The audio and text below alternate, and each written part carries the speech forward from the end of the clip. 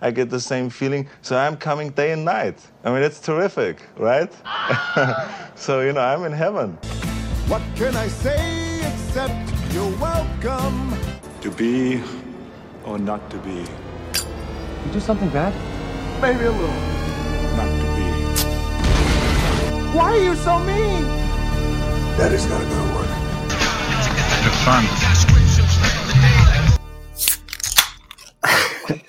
Welcome to Movie Boners, everybody. Hi, everyone. Dustin, I like your shirt you got there. That's an old school merch plug. It is. Your microphone is completely blocking the whole thing. Yeah. It's a lot of fun walking around, and people do that where they look at it. You know how typically you'll ignore a T-shirt. Yeah. Our logo kind of gets a lot of what? It rides the line between just subtle enough and just disgusting enough. Right. I like you can't get mad at us because it's a microphone and film reels. Yep. It's totally legit. But I definitely get some odd looks from moms with their kids and I get I had one today. So I got off work, came home, changed real quick, had to run a couple errands. And there was his dad with his son at Target, and the dad saw my shirt and he looked down immediately, and his son saw my shirt and gave me that little kid, the head cock. Dad, right? What's that? Yeah. And the dad saw me again. It was one of those moments where you know how you just keep passing the same person. You're like, yeah. Swear to God, I'm not following you. Not following you. But the dad definitely was trying to suppress a little bit of a chuckle, and I count that as a win. Yeah, that definitely is a win.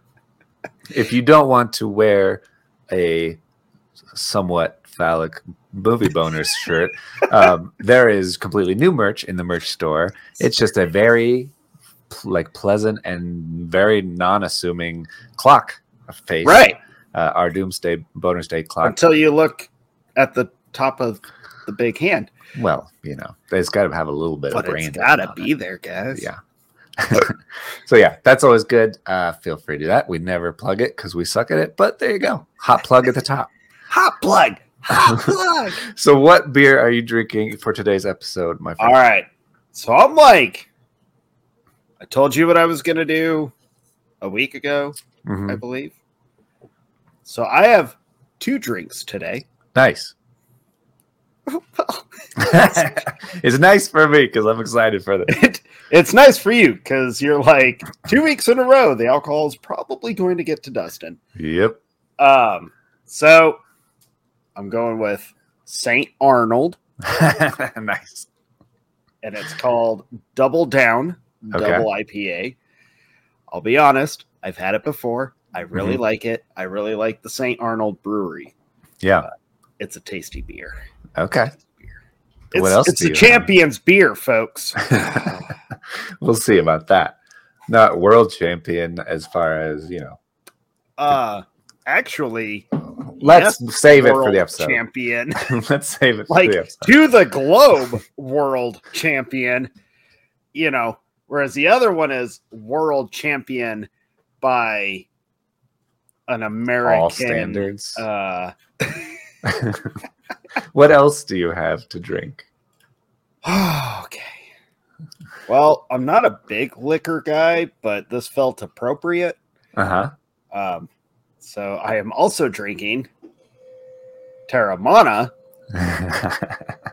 A big bottle. Which it was the smallest fucking bottle they had at the store. And I was I even asked the guy, do you just have a shooter of this? And he looked at me like I was on crack and offended him. And he was like, no. No, what are you, crazy? It's okay, I'll buy the big bottle. That will probably last me an eternity because I don't really drink tequila, especially straight. But as I get older, maybe you can relate to this. Yeah. As I get older, I don't mix like liquors anymore or drinks, really. Yeah. I drink them straight. Yeah. And I brought the bottle home and was like, what do I mix with it? I don't want to make like a margarita and take away the drink. And then I thought, the man drinks his straight. Yeah. So I guess I got to do it Dwayne Johnson's way and drink it his way. Now, I'm not going to drink the giant gulps that he does. I do have a shot poured. Well, I did. I did a shot before. Yeah, you did. I really did. This is going to be awesome. So that's what I'm drinking tonight, guys. Hey. Okay. I like it. Yeah, I actually do like the Terramana tequila quite a bit. Yeah. We get it fairly often, but Christy makes margaritas all the time, and so it goes pretty fast. I recently got the one that's rested in whiskey barrels, and it's very good just by itself. I almost bought that, mm-hmm. but just for the sake of this episode, I felt I had to go bottom like of his traditional, like he's got this bottle in every fucking Instagram video he does. Yeah. It's his like cheat day thing to have a shitload of tequila. Like every day. It's his cheat daily. Yeah. I will say, having done the shot earlier, it definitely has that tequila spice and kick. But it ain't bad. Okay. For someone that's not a big fan of tequila, it ain't bad. All right. I like it. Mine, obviously, you may see I'm wearing the Rocks t-shirt. Yes. And it has his thing on the back, this bowl thing that he's got going on. Wow. And so my beer is in that same vein. It is, I'll have Samoa that. Ooh. Samoa, as in Samoa cookies, also Samoa, the nationality of Dwayne The Rock Johnson. Yeah. It's an imperial milk stout. It's very sweet. I was about to say that sounds like one of those weird ass fucking beers that you and I had at. It's exactly that. It's from Weldworks Brewing Company. It is from Weldworks in Greeley. Yeah, brewed with toasted coconut, caramel, milk, chocolate, and graham cracker. It does taste like Samoa Girl Scout cookies, which is good, but also it's really sweet for a drink. It's really weird. I've told some people down here because everyone gives me shit for being like a beer snob and like you like the dark beers and all because they all drink the shitty like goat piss. I work with a guy who thinks Coors Light is like one of the best beers ever, and I'm like, dude, it's so bad you don't get it. But they all make fun of me for that kind of shit, and I've tried telling them about Weldworks and the weird beers you and I tried long ago. Yeah, and they all instantly are like, well, we're never trying any other kind of beer other than like these shitty light beers that we drink. That's amazing. All right. So I think next up in our agenda, as usual, is our movie draft check-in time. I don't know about you. I'm getting I'm over this year and I'm ready for next year. I've already been looking forward and scouting 2023 movies. As happy as I am that last weekend I had a big jump in profit at the box office, but it came at a price, folks. Indeed, it did. We're going to talk about that in depth. So I also was going to bring up, I added to our website, if you go to movieboners.com, our draft standings there's a constant blog post pinned to the top. So on the blog page, you can see kind of check in and where we're at all the time, refresher on what our teams were. It's so sad how like half of those movies did not come out. Yeah. All the ones that are gray are the ones that didn't come out this year and got pushed to next year. So we'll see how that goes. But overall standings are like you said, you had a bump in revenue, almost 100 million over the last week, but that Halloween Ends without it, your rating would have been like 0.02 of a point behind me. Yeah. With it, you're almost a full 1/10 of a point behind me. So rough times there. I think that 5.1 is generous. dude. Yeah. So you want to talk about it? Let's just talk about it. We might as well. You and I have not. Shockingly, I went on my a little angry tirade with your wife about it.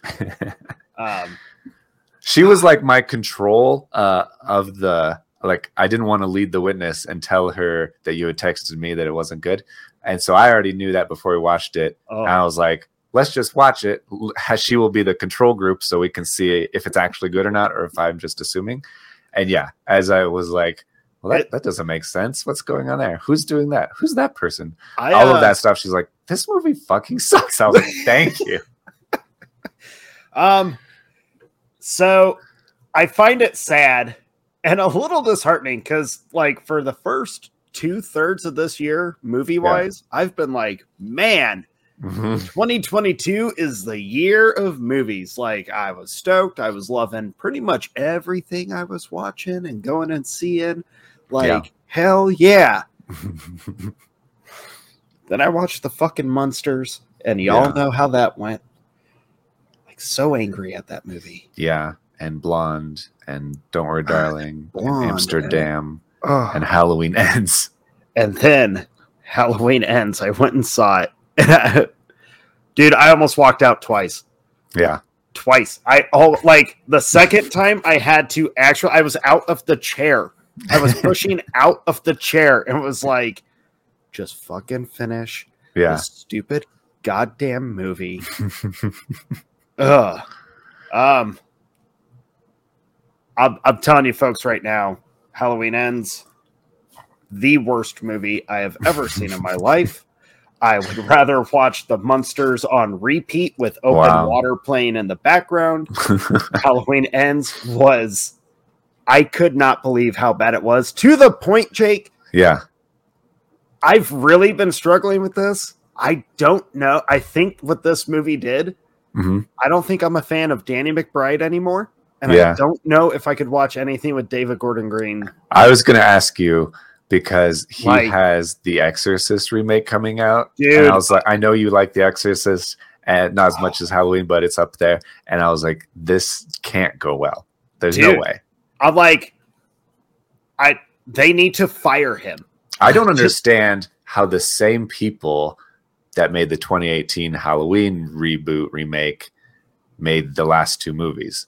Like, it must be super easy to make a reboot and just do a little fan service and make it pretty good. And then once you actually have to carry a story, they have no idea what they're doing. They have no idea what they're doing. It's like they forgot who the characters are. It's not Michael Myers. To me, it wasn't even that they forgot who these characters were.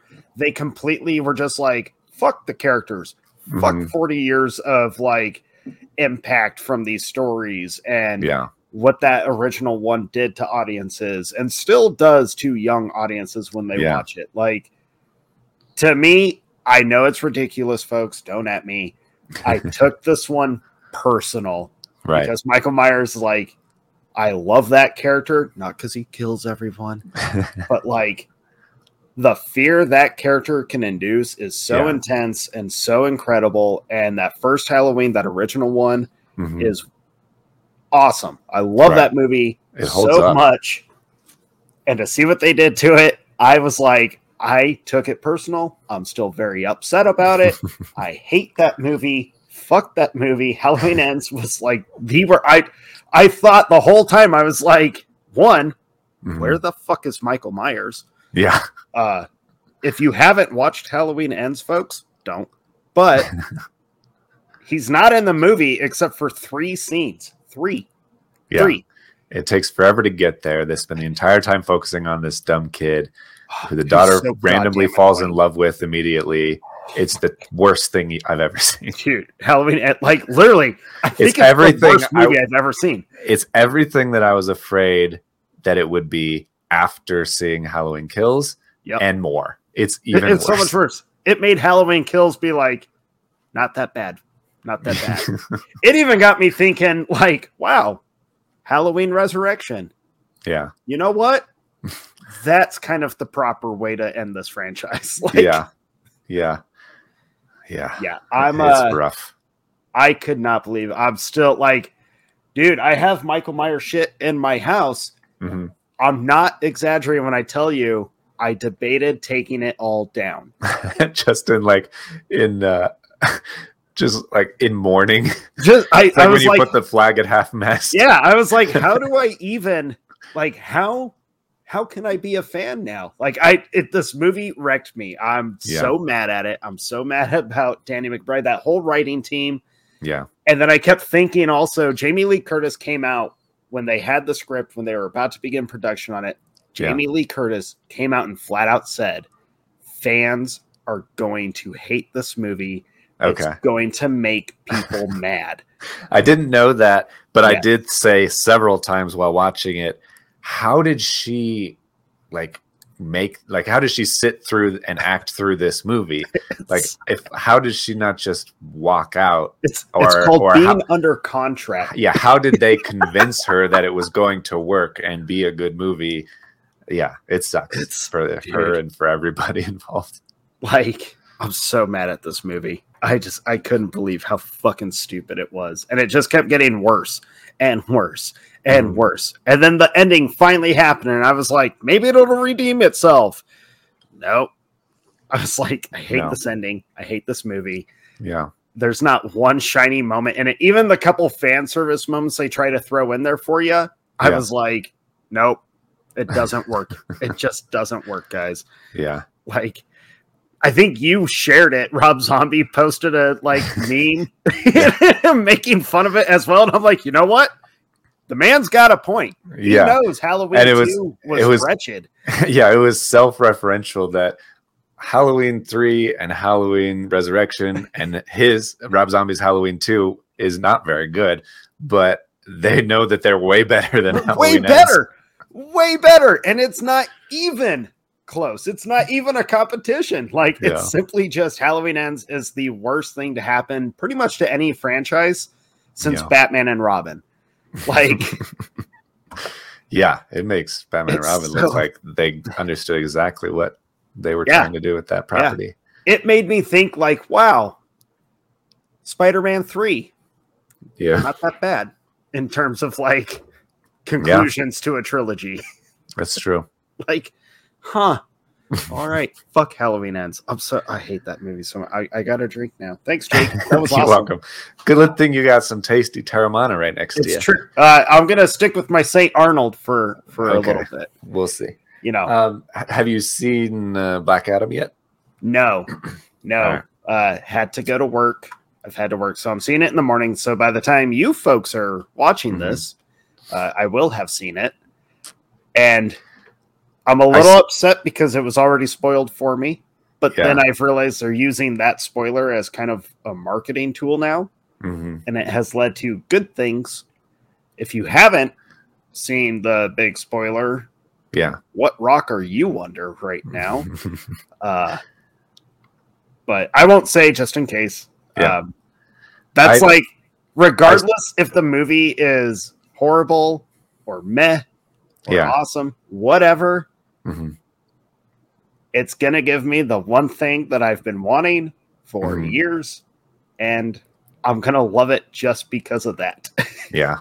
I keep seeing mixed things. Some people are like, this is great, this is incredible, and some people are like, it's blah, it's whatever. And so I'm very curious to see what it actually is. I've been seeing a lot of critics absolutely hate it. Not shocking.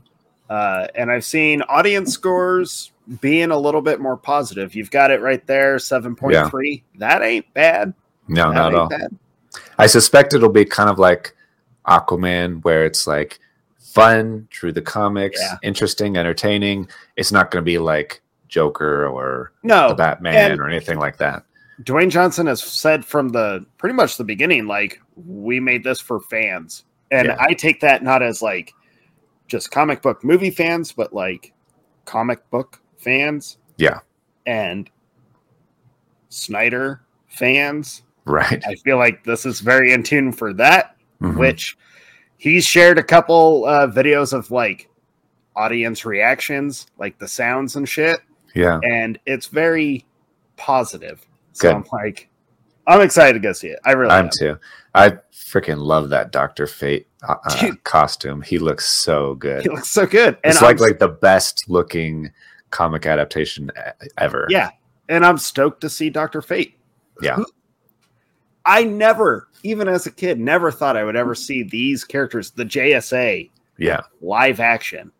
Like that alone to me, exciting. So Very, very. yeah. All right. I think So hopefully I won't be basically it. mad at the end of that movie that's yeah. because wow. The stakes are a little lower, but you're not like a lifelong Black Adam fan. Right. I like Black Adam a lot. I like Yeah. Shazam. I like all these guys, but I did watch a movie that did not make me mad, even though it's a remake. But Hit me I with thought it. it was pretty meh and tame compared to the original. Okay. Have you watched the Hellraiser remake? No, I've heard a little bit about it. I have not watched it. It's okay. Okay. It's okay. Fair enough. Yeah. I was like, meh. Anything else you watched? I watched The Watcher. What's The Watcher? It's a Netflix series that just came out, and that was very meh. Okay. And then I watched The Midnight Club, which is a new one from Mike Flanagan. Based on the video game? No, Oh. based on some like books, Okay. but it's Mike Flanagan house. Who's that? He's the guy that did The Haunting of Hill House Yeah. and Bly Manor. Yeah. So I'm stoked. Like that. And I think it's his weakest thing that he's made, which kind of bummed me out. It's super PC, which really bummed me out. Yeah, no fun. But another positive news, She-Hulk finally ended. Dude, every time I haven't watched any of it. Don't just do for it. the record. Don't do it. I'm not going to.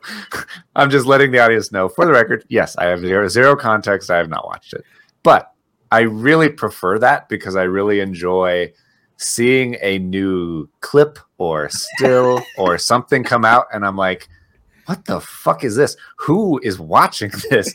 Like they just did the Scar Hulk Sun thing. And I'm like, Oh, what is happening on this show? when he showed up, by the way, that scene is like 3 seconds and that's it. Nice. But that CGI, I was like, wow. Yeah. And I thought the CGI for She-Hulk was bad. Yeah. There it was. Yeah. All of the series is bad, It's CGI so wise. I saw a CGI She-Hulk twerking in the jungle, and I was like, this is what people are watching these That's days. what people are watching, dude. That's what they're watching. All right. I was a part of that.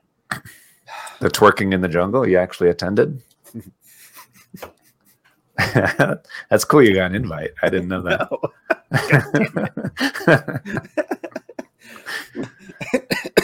No. I got it. What'd you watch, Jake? I only watched one other thing besides Halloween Ends. So, but to kind of break us of your meh trend, I watched something that was pretty good, and I think you would say like it Yellowstone too. for like the 100th time. Okay, so Yellowstone doesn't come out for another week or two, and then yes, I will be watching Yellowstone. I watched The Greatest Beer Run Ever. Oh, I want to watch that. It's good. You'll like it. It is.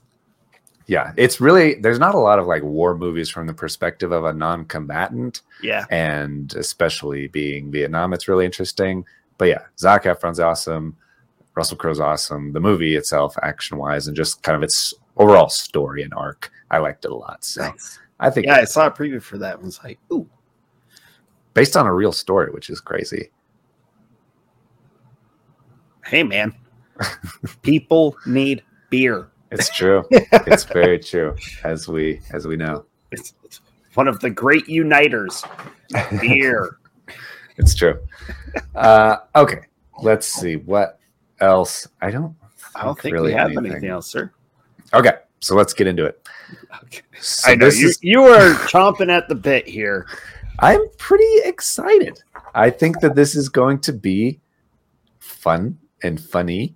Maybe you won't think that, and maybe the listeners won't think that, but I will enjoy myself. That's what I'm planning on at this point. I already know like everything you're going to say. You I have know no I'm idea going what I'm going to I say. know exactly what I you're going to say. don't think so. I'm going to surprise you. I guarantee it. So I know. today's episode, if you were a fan of our Judge Dredd versus Shitty Dredd debate episode, then you will like this because it's kind of in the same vein. We are doing a debate episode about who is better overall. The Rock, Dwayne The Rock Johnson, big opening weekend with Black Adam, just saying, or versus the great all-time Arnold Schwarzenegger. Everybody loves him. He's a classic, but is he as good as everybody remembers? That's the question. Yeah. So I kind of assigned you Arnold. You didn't to assign defend. shit. I knew immediately when you were like, what if we did this kind of episode? Because this is a question that has been asked since Dwayne Johnson started making movies. Yeah. And as soon as you were like, we should do this episode, it could be fun. Immediately I was like, so Jake's taking Dwayne Johnson's side and I'm taking Schwarzenegger's side. Like, this is obvious. There's no shock there. You didn't assign anything. First of all, I know you are a fan, obviously, of Arnold Schwarzenegger and his filmography. Yeah. You, like me and like everybody, have been fans of him since we were kids in the 80s and 90s and seeing his action films. He has certainly imprinted himself on a generation. He's definitely very classic there. But you don't own a Rock shirt. You don't say the word jabroni in conversation very often. Hold up. You are the only person. So it fell to me to take over. I would almost argue no one knows that phrase or that reference anymore. A lot of people really know it. Yes. Really? Yes. So, okay, keep doing it. Dwayne Johnson and The Rock is still the biggest thing that's happened in WWE, come out of WWE, and has become the biggest thing in Hollywood. So people don't forget is what it comes down to. Everyone forgets. You know the attention span of our world. Yeah, that's true. That's true. So I thought it would be fun. I thought it'd be interesting because it's kind of like a film version of the Jordan versus LeBron debate. Everybody loves Jordan. Jordan is the best of all time. But a lot of people say LeBron is better. Yeah, and a lot of kids say. Yeah, a lot of idiots. But if you translate that to movies, Arnold is kind of on that Jordan level. He retired a little early and it didn't make as many movies. Rock's still going strong, still in the game. So there's a lot of parallels there. It's true. Yeah, there are a lot of parallels, which was something I brought up to you when we first started prepping for this, was like, these careers are very similar. Like this makes more sense learning about these guys of why they're actually compared to each other. Yeah. I think this little debate is going to be interesting because we're both big fans of both of these guys. Yeah.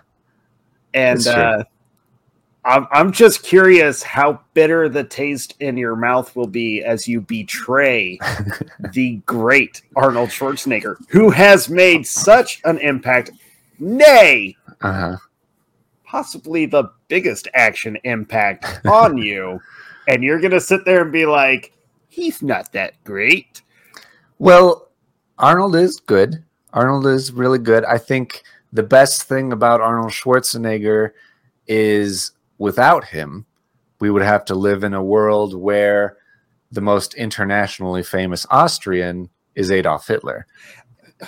And so Arnold did save us from that world, and now he is the most famous Austrian. But that's a low bar to get over, I'm going to say. That was desperate, Jake. No, it's not desperate. It's factual. You're trying to make it sound so much worse than it actually is. But you're right. There are a lot of similarities between the two. It makes sense why people compare them. And I didn't really. I mean, the obvious one is that they are huge dudes, both jacked, massive. You're still fucking jacked. Did you see the photo of him carving pumpkins with Sylvester Stallone? No, that sounds adorable. Though. Look it up. They're Arnold using like hunting pumpkins. knives to carve pumpkins. Yeah, they are. Did you find the picture? Hold on, I forgot how to spell pumpkins momentarily. So Wow. yeah, we got here. I'll present it so the audience can see what we're looking at here. What am I doing? Arnold Pumpkins. Here we go. Here it comes. Look at Yeah. the fucking knives those two are using. Well, you don't have to be jacked to use a big knife. Look at that knife. Those two holding Rambo knives, like predator killing knives. Damn. Yeah, that's true. I don't want to go to that page. Never mind. No, don't go. You don't got to follow links. I was just referencing the photo. Yeah, that's fair. That is fair, and that's accurate. I found this, which is kind of fun. I'm going to show you this too. There is a site called Body What? It's in beta, but you can compare different people's body types. Okay. I don't know if it does as women or if it's just a bodybuilder thing. I've only looked at this page because it's the only one I care about. I will say Arnold's jackedness is vastly superior to Dwayne Johnson's. Although I will say Arnold peaked very early. He, as a kid, as a bodybuilding champion, was at the top of his game. Undefeated world champion bodybuilder for years and years and years. Now remember, actual world champion. Actual. I mean, if you think bodybuilding is actual, I guess. Yeah, sure. This was actual. Well, The Rock, he is huge. He's only gotten bigger with age. And if you see like first entering WWE, he's pretty funny looking. But in his 40s and 50s, he's massive. He's also had to be doing a lot of prep work for Black Adam. Yeah. Which he himself has said the physique he had to achieve for the Black Adam character literally is the most intense and the biggest he's been. Yeah. He's also at a point, though, in all this bodybuilding that if he stops, he might die.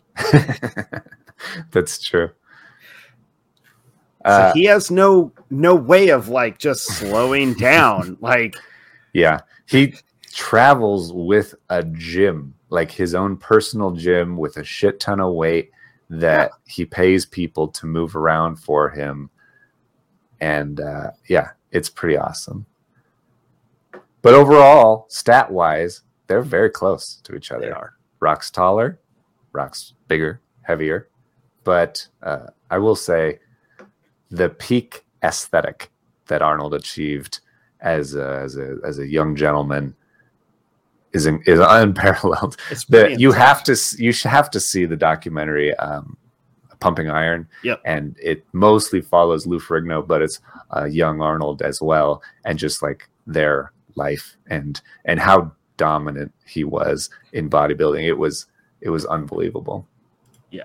A little frightening, some would say. Yeah. A little frightening. I can already hear the chatter of, well, he was on roids. They both were, kids. No shit. You can't be 50-something like The Rock is and be gaining that much muscle for Black Adam and not be on the juice. Like, the juice has been kind of a thing for years. They all especially in the wrestling days. Every time an actor's trainer is like, he gained 25 pounds of muscle for this role. Yeah, it wasn't all natural. There is one. Who's that? Henry Cavill refused all, like, any kind of yeah. He was also 25. Synthetic help. Huh? He was also 25. Yeah. It helps. I mean, the dude has maintained his jackedness because he has to for The Witcher. Yeah. And upcoming projects. And just being handsome as fuck and for the ladies, I assume. But this isn't a Henry Cavill episode. Not yet. I'm so glad you're back. But how do you translate that Austrian jacked child man into American cinema? And why do you do that?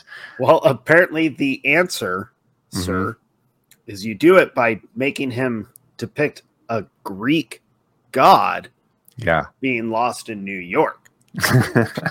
Young Hercules, which is his first film, is an incredible film. I assume you've seen it. Hercules in New York. Yes. What am I thinking of? What's Young Hercules? That's a different thing. Was a show. But you know what Young Hercules is? You know who stars in that?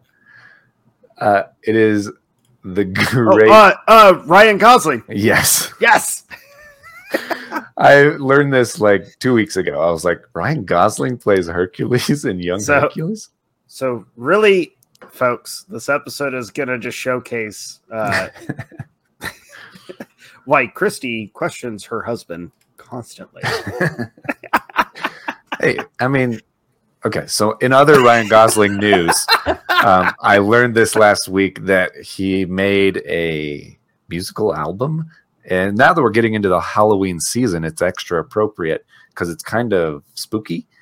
It's called Dead Man's Bones. It's from 2009. Ryan Gosling and some other guy made this album, which is a kind of Halloween themed. But apparently it was supposed to be for like a musical they were trying to make. Anyway, Check out Dead Man's Bones if you like Ryan Gosling or scary Halloween themed albums. Also, Taylor Swift's Midnights just came out. So my God. That's our music. We haven't had a music segment on this show. We haven't. Let's move on. So who is more jacked? Is that what we were talking about? Jacked dudes? No, you were talking about jacked dudes. You're talking about Hercules in New York. Yeah. And how they brought Arnold across the pond, basically, to play in Hollywood movies and just thrust him into the leading man's spotlight. He's Mr. Olympia, right? He was the world champion of this. He's Mr. Olympia, and they thought, how do we capitalize on this? Because that's what you do. Yeah. You make money off of stuff that's popular. How popular, though, is Mr. Olympia? When's the last time? Back then it was. Yeah, that's probably You got to remember, think of it like the Olympics. People like the Olympics was actually important back then. Ooh, Justin thinks the Olympics are worthless. They kind of are, though. Yeah.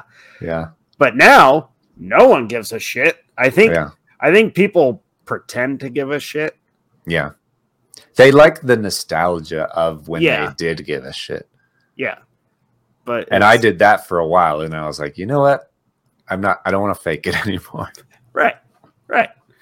So back then, because that was a different era, that was a different time. Yeah, 70s. So it did mean something. It was important. It was crazy. And seeing this 29-year-old who actually looked like a god figure. Yeah, Adonis. Like, yeah. Yeah. It's like, even I compare him to like current Mr. Olympia's bodybuilding champions, Mr. Universe, all these dudes. And there's just something about Arnold's physique, stature, everything that is unmatched. It's unmatched. Day. And,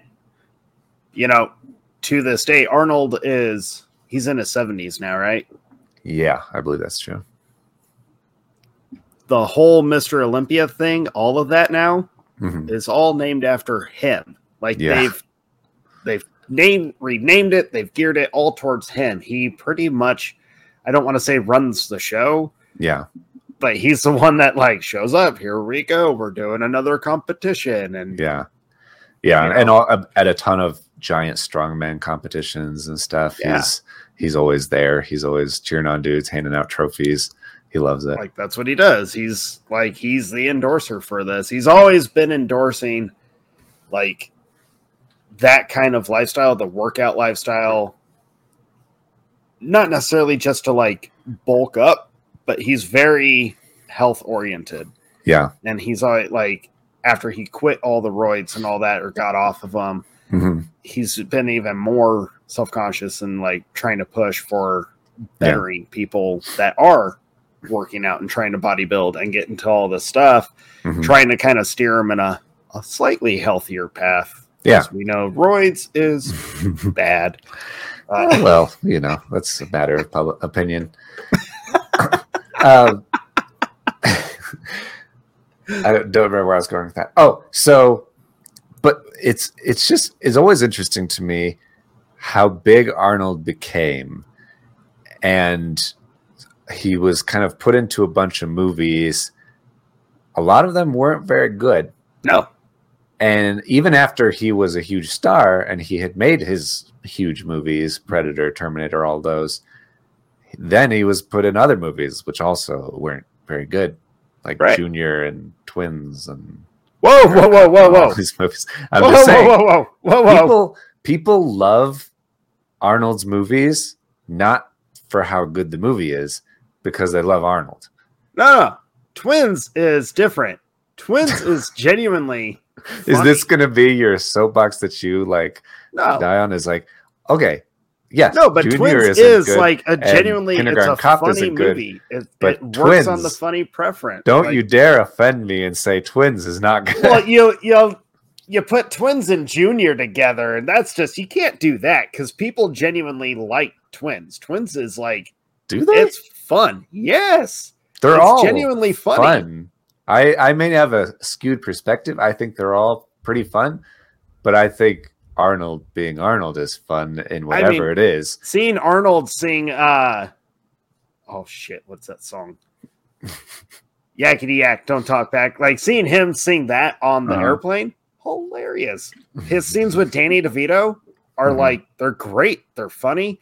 And when they throw in the actual like dramatic part of the story, which it kind of has a pretty hefty, deep moment of like being rejected by your dad. Yeah.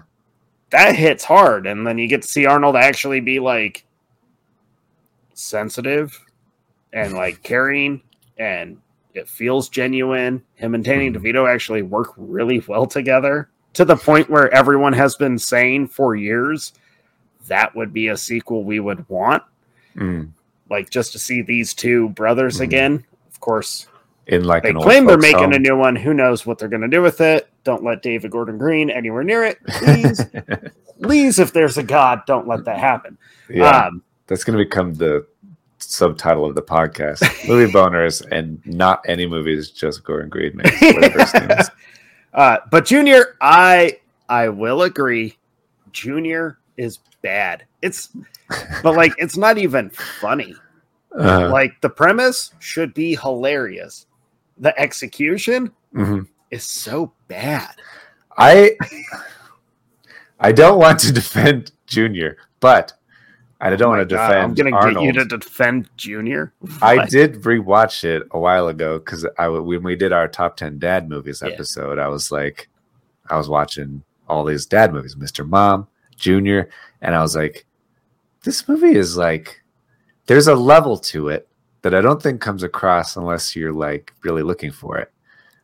But there's something meaningful about this man who gets impregnated and has to go through pregnancy and motherhood and kind of learn all these things that mothers have to go through. It's basically a movie saying dads don't know shit and are useless unless they know exactly what a mother would go through.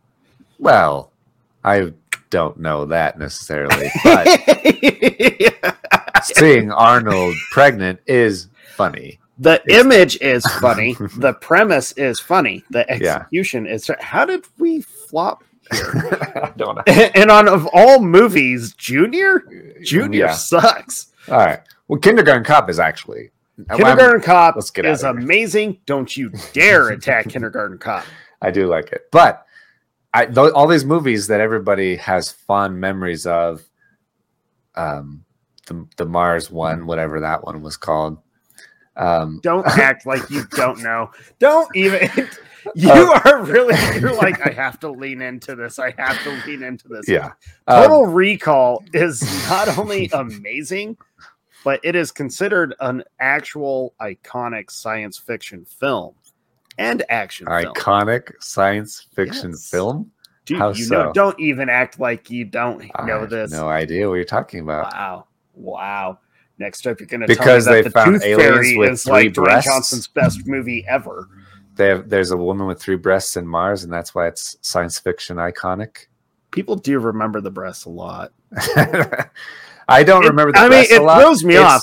Every it's time like- I watch it, it takes me off guard. Like, It's oh, like there's 3 of fifth them. thing I remember. I remember Get Your Ass to Mars. I remember the pulling the thing out of his nose, and then I remember the Quado Hell monster on the guy's tummy.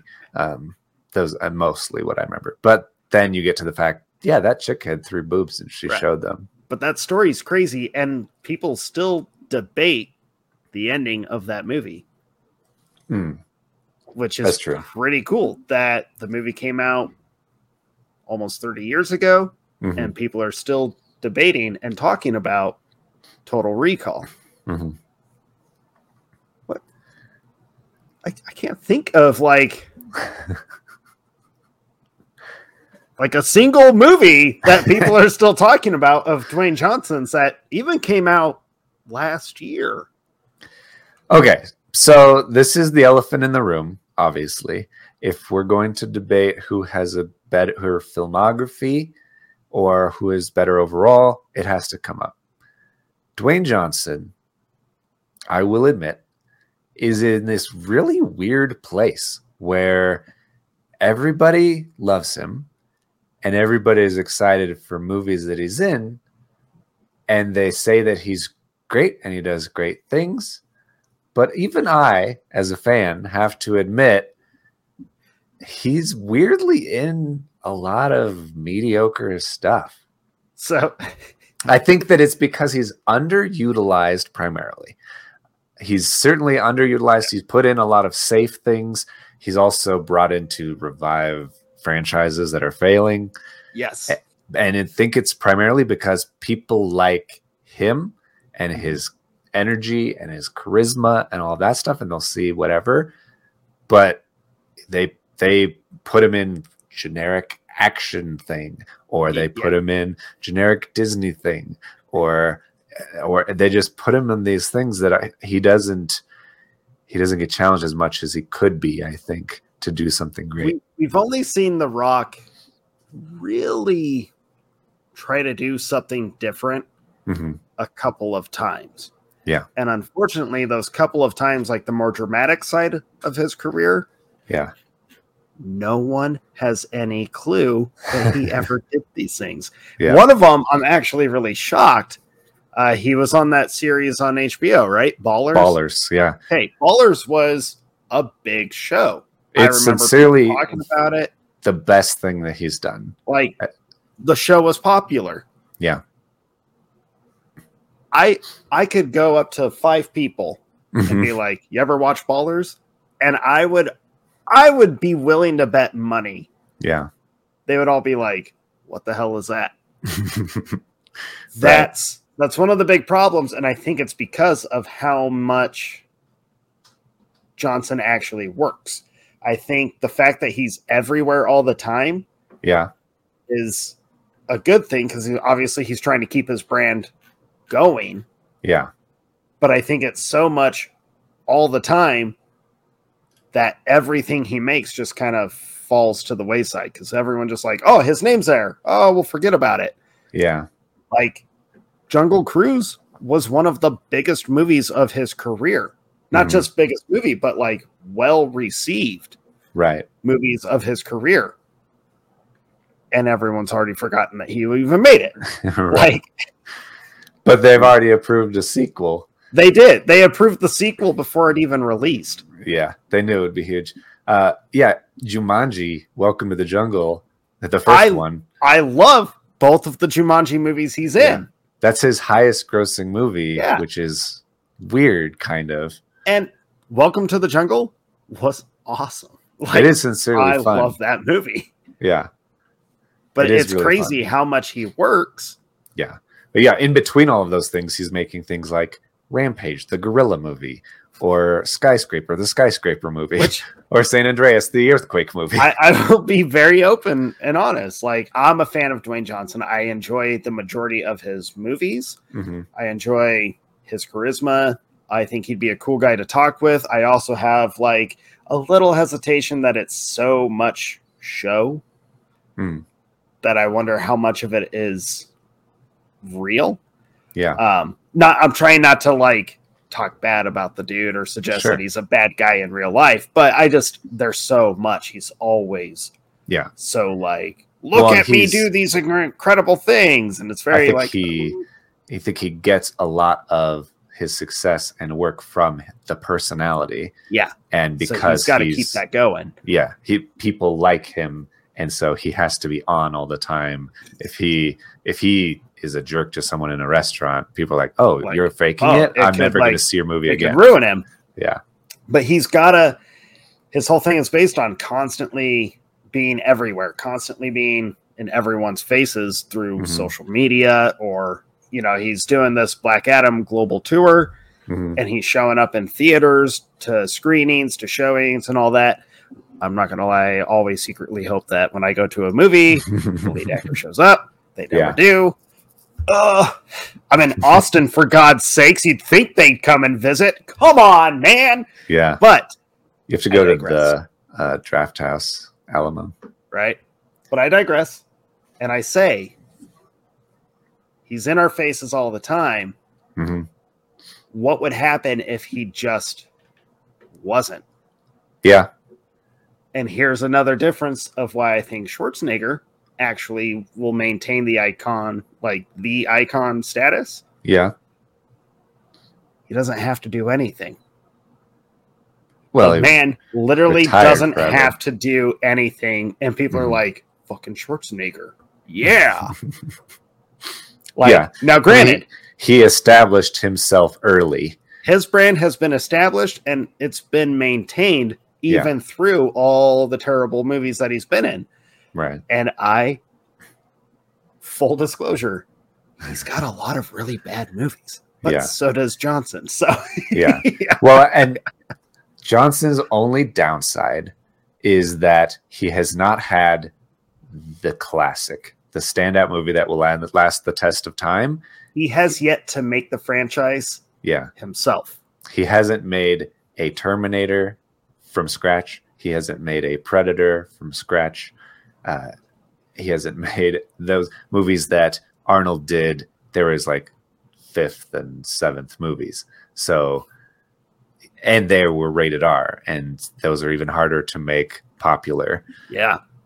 And so, yeah, I do agree. I think that Arnold established himself with some risks very early on, and that allowed him to make some mediocre and relatively garbage movies later on, and nobody cares because they'll always remember how great is Predator, how great is Terminator, and start those franchises from the beginning as opposed to coming in 2 or 3 and 8 movies late. Can you imagine, out of how many sequels were there to Terminator? Like 5 or 6 movies they made. Had they made any of those without Arnold, no one would have gone and seen them. Everyone only was like, well, it's Terminator. They have to have Arnold somewhere in it. Yeah. And the sequels kept getting worse and worse and worse. Dark Fate, not as bad as some people think, but still not as good as it should have been. Yeah. But people just flocked to it because it was like, we get Terminator again. We get Arnold doing this again. He's way too old to be doing it, but he's doing it. Yeah. I think that's what really sets these two apart. Arnold actually created these franchises. Arnold actually created these films that are always going to stand the test of time, and they're always going to be the movie that helped inspire certain ways of storytelling, certain ways of showing stuff, filmmaking, all this. Arnold was a part of that process. Dwayne Johnson is brought in to help rejuvenate a franchise. Right. One that is dwindling and dying and nobody cares about anymore, which Right. is very difficult to do. I would Very say difficult to do, and maybe I more commend him for difficult. doing it. I think it's cool that he's able to do that and breathe new life into this stuff. So do I you think what kills him, though, finish your thought? I think what kills him, though, is he just can't get his foot to make that movie that really Yeah. is going to cement itself. That could change with him Yeah. kind of being a new head in DC filmmaking because he's kind of taking that reign. I think that Black Adam, whether it's super mediocre or not, I think Black Adam might actually end up being Yeah. potentially maybe the first step towards creating that iconic character, that iconic role, movie, whatever. So we'll see. But That's he's getting up there. He's getting up there, but he's still in the game. He's still going Still strong. in the game. Yes. You said he's made it. He's in our face constantly. He's made 35 movies since 2001. That's a lot of movies. That's a lot of movies. It's way more than one movie a year. For him to, that's a really weird thing or an interesting thing to me is how has kind of taken the reins of DC, and it's not just like, oh, I'm in this Black Adam movie coming out. It's like, no, I'm in this Black Adam movie, and here's what I think they should do going forward. I want to see Black Adam fight Superman, and so I'm going to make that happen. I'm going to bring it all together. I'm going to just start throwing my weight around, essentially. That's exactly what he did. This has Yeah. been I think in the last 4 years or something like that, he has actually thrown his weight around and pretty much told whatever that other dumbass who thought the Whedon cut was good. Yeah. That guy's gone, and it's coming out that Dwayne Johnson and his $7 team are kind of, maybe not directly, but kind of pretty much directly responsible for these changes at Warner Brothers and in the DC franchise. And I'm okay with that. Yeah. Because he's flat out come out and been like, fuck critics, we're going for fan service, and the fans, this is what they want, so we're going to gear towards that. And Cool. Warner Brothers has needed somebody to take the reins. They don't know what they're doing. They need a Kevin Feige. They need somebody to say, here's what we need to do and execute that. And so that could be good. It could suck, but at least it'll be consistent. Right. And I think Dwayne Johnson, I hope he doesn't kind of try to become the next Kevin Feige. Right. I just hope he helps kind of steer it a little bit, kind of course correct, and then let it be what it needs to be. So do you think, speaking about franchises that he's come in and revived and then comparing him to Arnold, where he made people care about a franchise and they'll keep going to it because they know he's going to see it, like you said. I feel like Dwayne Johnson did that with the Fast Furious franchise, where it was meh, and then he came in and people were like, it's pretty good. I am actually excited to see this, and it's kind of on a new level, and it's more interesting, it's more exciting, but he's not in it anymore. He's kind of left that. And so do you think Fast 10 is going to see a big dip compared to Fast 9 because you don't have Paul Walker, you don't have The Rock? It's just Vin Diesel and the rest of those weirdos. Well, Dwayne Johnson hasn't been in it since the 7th one. Which one was it that they were like, they hate each other and refuse to work together? That was the 8th one, yeah. Okay. I was thinking of Hobbs and Shaw, which came out that's its own after. Thing. Which Hobbs and Shaw was supposed to be his franchise launch. He was supposed to launch this whole side gig, if you will, of this character of Hobbs with Jason Statham. They're going to bring in Ryan Reynolds and all these people, Kevin Hart, obviously. Yeah. I love Hobbs and Shaw. I think it's crazy entertaining. It's ridiculous as fuck, but no one wants a sequel, so they're not greenlighting the sequel. Yeah. He didn't get his franchise with that. Fast 9 made a stupid amount of money for how bad that movie ended up being. Yeah. I don't even remember the movie all that well, but I remember in it. Yeah. I remember halfway thinking, wow, this movie is what? Yeah. Now, as someone who is on that fence of like, I think the Fast and Furious movies were mediocre at best until he stepped in the fifth one.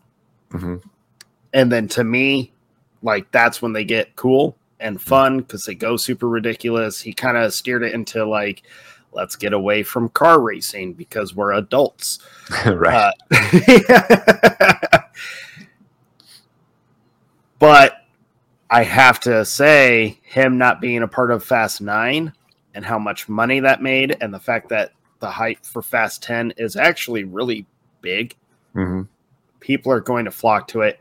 I kind of think Dwayne Johnson did not have the impact we initially thought he did. Okay. And I hate saying that because to me, he did make such a great impact. He made that franchise like more enjoyable for me. But I have heard several people, I have talked to several people after the ninth one came out where they went back to the car racing crap who said, so glad they went back to this. This is what the franchise should be. This is like, we love this. And I'm like, you are in your mid 30s. They're OG fans. Stop it. Yeah. So I think he made an impact initially, but it wasn't one that actually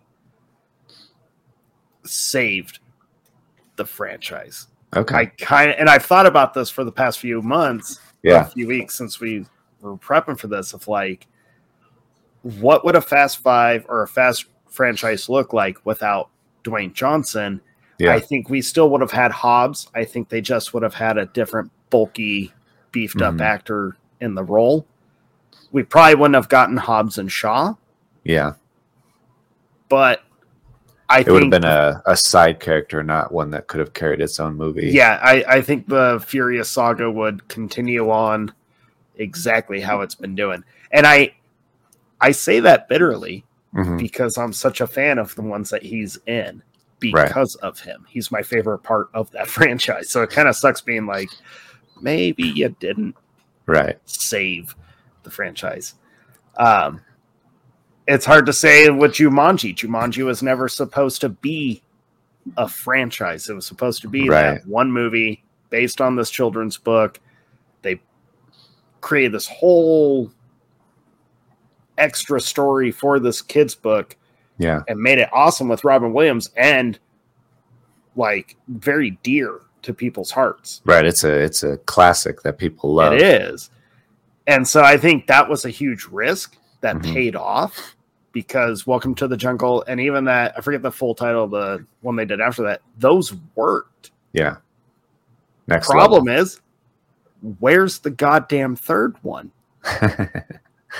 Yeah, like, if you're talking about making franchises, you gotta stick with something. You should stick with it. They should have made the third one. They made plenty of money that would audiences loved it. The Jumanji films are two of Dwayne Johnson's highest rated films on IMDb. In fact, I think actually Jumanji is his highest rated movie. Probably. It's his highest grossing. I have it here. I wrote down all of their IMDb ratings. Wow, you came prepared. I like it. And I averaged them out. Wow. Yeah. Okay, so I'm going to go to you for the stats shortly. Okay. It's weird that he doesn't stick with something. He's in a lot of movies that get instantly greenlit for sequels. San Andreas has a sequel coming up. Red Notice has a sequel coming up. Why does San Andreas have a sequel? I don't know. I actually never watched San Andreas. Never saw it. I didn't either. I try to watch all of his movies because I like him a lot, but he's in a lot of stuff, and there's stuff that he'll come out.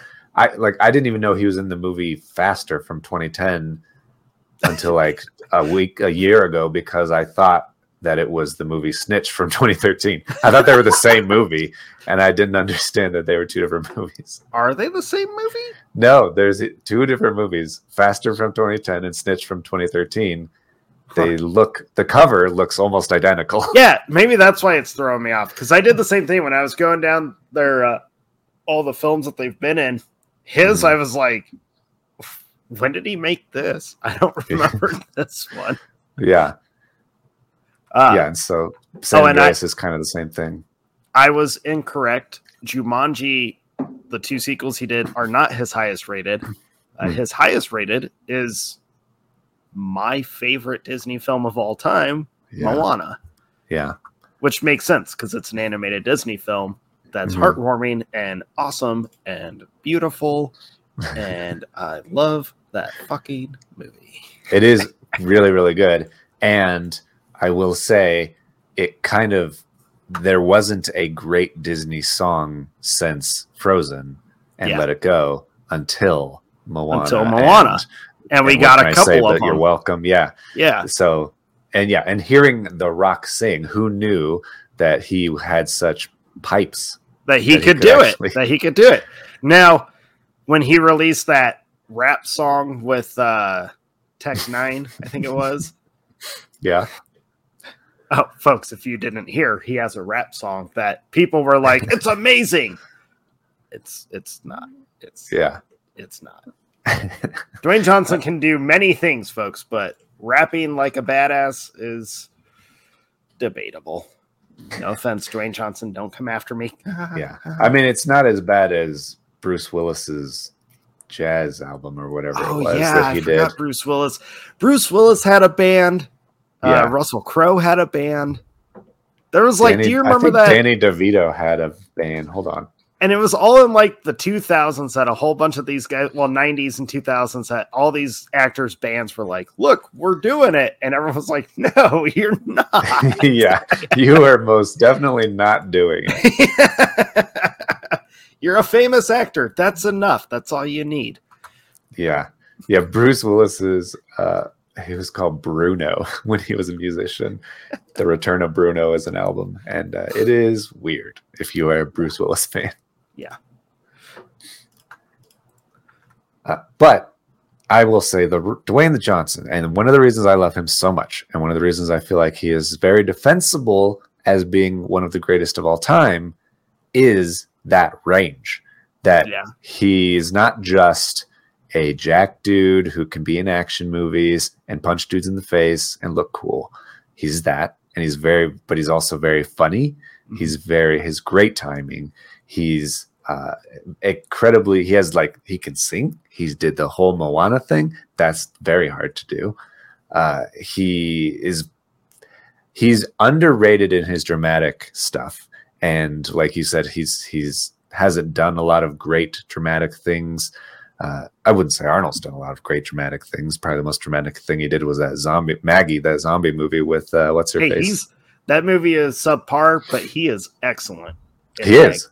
It's. I like it. I actually do like it, but it's kind of a deep cut of his. But The Rock, Ballers is his best stuff as far as actually character development and dramatic stuff and all that stuff. But when he's outside of his normal typecast stuff, when he does Southland Tales or Pain and Gain, those are probably his best things, even though they're not Predator and Terminator. They're the kind of thing I would like to see him do more of, or take those kinds of risks. Yeah. I want to see him take risks. I really do. I actually have you. I kind of feel like Dwayne Johnson should be taking some notes from Dave Bautista. Yes. Because Bautista has been busting his ass to do every possible style of role and committing to it. 100%. I think that's commendable. I think Bautista is so underrated. This is not his episode, but I'm just saying. But if we're going to talk about wrestlers, let's get into it. But if we're going to talk about wrestlers that are trying to, well, not really trying, but he's doing evolving their careers to be Hollywood. Yeah. Dave Bautista has been quietly just being the dude does it all, and he does it well.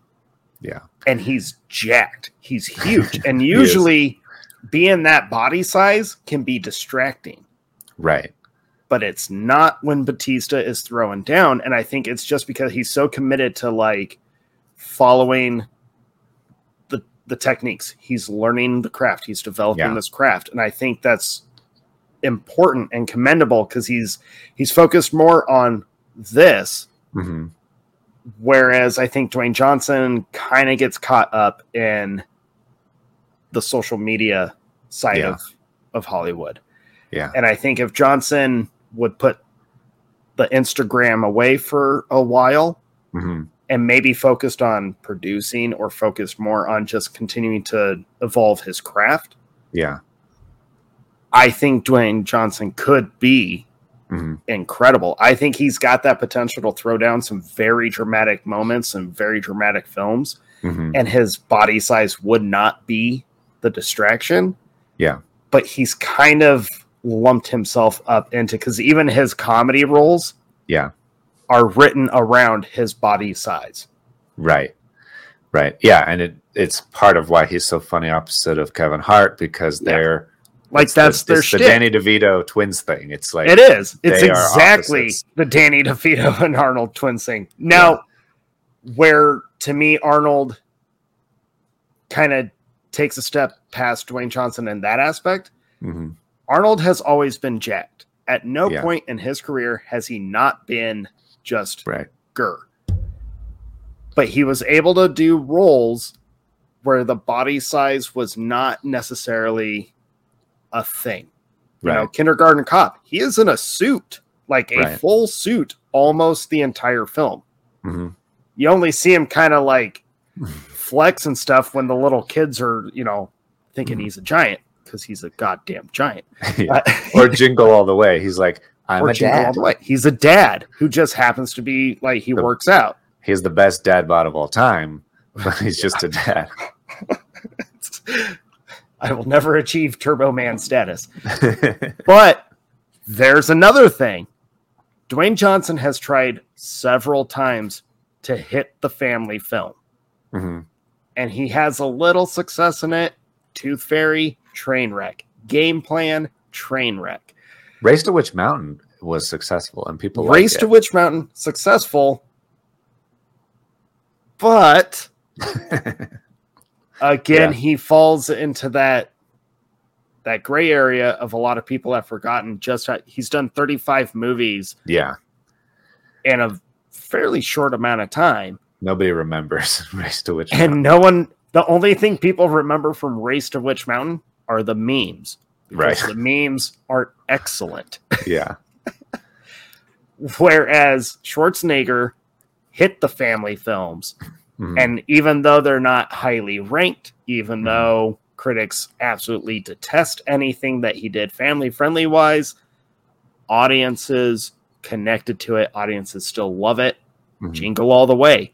Yeah. Not reviewed as like an amazing film, Yeah. but it made an impact on our generation and our parents hmm to the point where, like, every Christmas, families still flock to that movie. People Yeah. still get goosebumps when he calls his son's name from the fucking float, Yeah. right? Like, Yeah.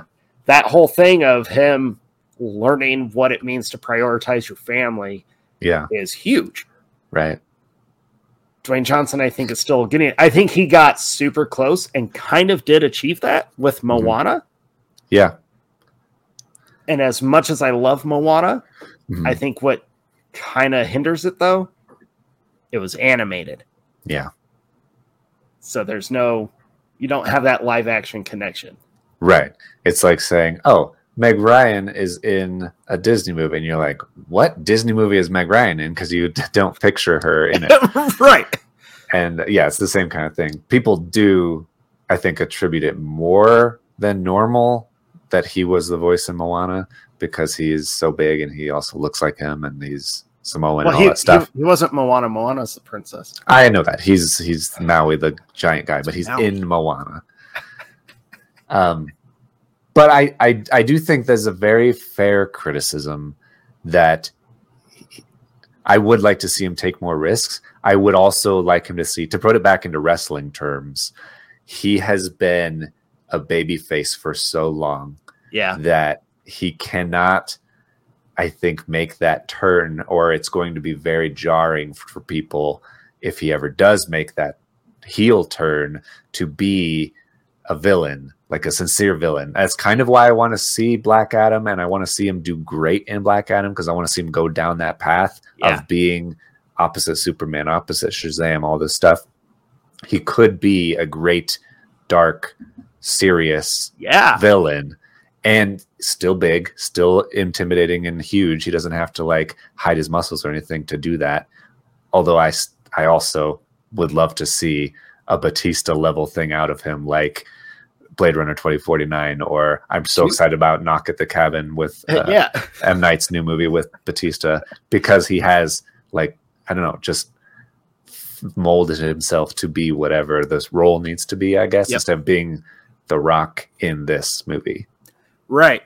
Coworker and I got into it the other day, actually. He didn't even know we were doing this episode until this morning, the morning of recording. Yeah. And, but he refers to Dwayne Johnson constantly as Dwayne The Rock Johnson. And I was like, dude, he dropped The Rock forever ago. He'll Dwayne always Johnson's be my Rock. It's always The Rock. It got me thinking. Yeah. I think that's a rut. I think Johnson needs to actually retire The Rock. I think he's been, I know, hot. Whoa. What? Yeah. He built his whole career off of the character of The Rock. Yeah. But he's not a part of wrestling anymore. He's always going to have that legacy, but the wrestling arena, not just the actual like ring, but that whole world, that whole whatever, he has not actively been a part of it forever, but he'll have the legacy there. And I think that's where he needs to leave it. Yeah. I think that actually hinders. And I think you just said it perfectly where, The Rock is in another movie. I think if he finally just steps completely away from that, that pseudonym, I think he might actually be able to start progressing more. Yeah. Yeah, it's an interesting thing. I think comparing him to Batista is interesting because they both come from the same world, but they didn't come from the same place, because The Rock was sky high when he left. He was top of the world, top of everything. Everybody loved him. Batista people liked him. He was great, but he wasn't Rock level or Undertaker level or John Cena level. Like he's able to transition and have people like him who don't know that he was a wrestler, kind of thing. Right. Where it would be like if Mark Calloway started being a actor and people are like, who's Mark Calloway? And they're like, oh, the Undertaker's in this movie. You're like, oh, the Undertaker's in this movie. Right. I know that guy. Right. And so of course they're going to market it as The Rock is in this movie, because everybody knows The Rock. Like even people who've never seen wrestling know The Rock and what everyone he did, knows him, and because he's fucking everywhere. Yeah. So it's I kind of agree with you that he does need to shed that in order to transition to another level of quality and memorability. But and that's I don't hard. Yeah, and I totally understand the difficulty to that, because it's the whole foundation. Yeah. And when I say like he needs to retire, I have there's nothing ill will to me having that opinion, because he was super entertaining in wrestling. He's always going to have that impact. And I was like, Jake's, when I make he hasn't had an iconic role, Jake is immediately going to be like, he is the iconic role. He's The Rock. And I was like, but wrestling, my thought was wrestling is not Hollywood. It's like the soap opera wannabe Hollywood, but it's not there quite yet. Yeah. So I was going to be like, it doesn't actually count in terms of his film career. Yeah. No, it's true. But if you think of his role as that public persona that we talked about, the face that he has to wear that everybody loves, and that's why they see his movies even though they're mediocre, and they're under this like weird spell though where everybody thinks of him in such a positive way that nobody really talks about the fact that his movies are mediocre. They're just like, oh, you were in a movie? It was okay. I'll forgive it, whatever. I'll see the next one that comes out. Like everybody is in this weird mindset where they don't need him to make a Predator or Terminator. They're just true. The Rock is great. The Rock is incredible. He saves movies he's in. He stars in movies he's in. He revives franchises. He's franchise Viagra. He just is fairy dust. That is just magically. It's like people. It's like, but people how long forget. Is that going to last? It's not going to stand the test of time, which I think is what you're getting at, and which is what Arnold has. Yeah, and he has that, and he will always have that. No, but nothing can take that away. And Arnold even has that with his mediocre bad films. Yeah, even his worst film, which is a debate: was it Hercules in New York or is it Batman and Robin? Pick your poison, folks. Yeah. But they stand the test of time. For some stupid reason, I think those movies stick with people. It's weirdly for the same reason, I think, in the sense that people love Arnold. Yeah. And they love him, and so even his worst movies they enjoy because it's Arnold being Arnold. He's always going to have that over-the-top accent. He can never pretend to be anything other than what he really is. And he's not even trying to force this accent. It's just part of him. Right. And so they love Arnold. They love The Rock, and that's why they like those movies as well. It's just it's slightly different. There's so much overlap, but it's slightly different. So I also thought of this. Now, I'm a big fan of this franchise, which Arnold is not the star of. He's a cameo at best in all three of them. Yeah.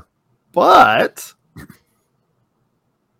what the Expendables have been so much fun without his cameos, because when Stallone first announced that he was doing this and bringing friends back, I remember you and I even had these conversations of, because the first one was right after Arnold was done being governor.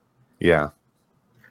So he was allowed to be in films again. And you and I remember having conversations with you about this could be a blast because it's going back to that 80s style action where that just doesn't give a shit. They're going to embrace just being violent and ridiculous. And it is what it is.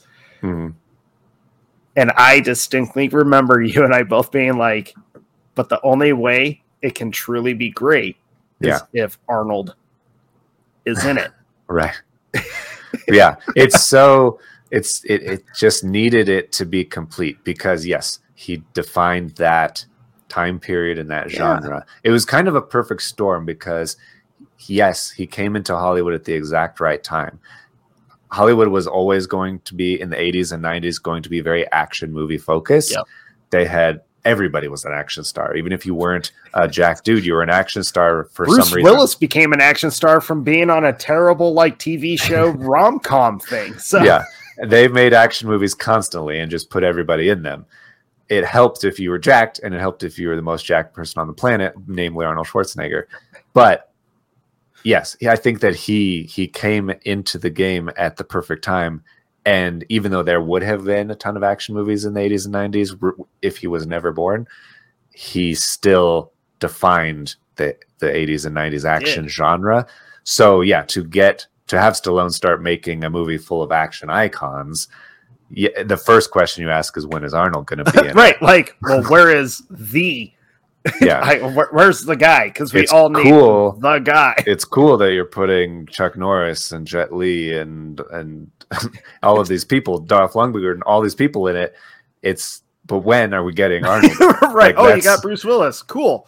Where's Arnold? Yeah. That's job one, is get Arnold on board. Right. And it's Arnold's films, and he's very generational for you and I, for our parents. Yeah.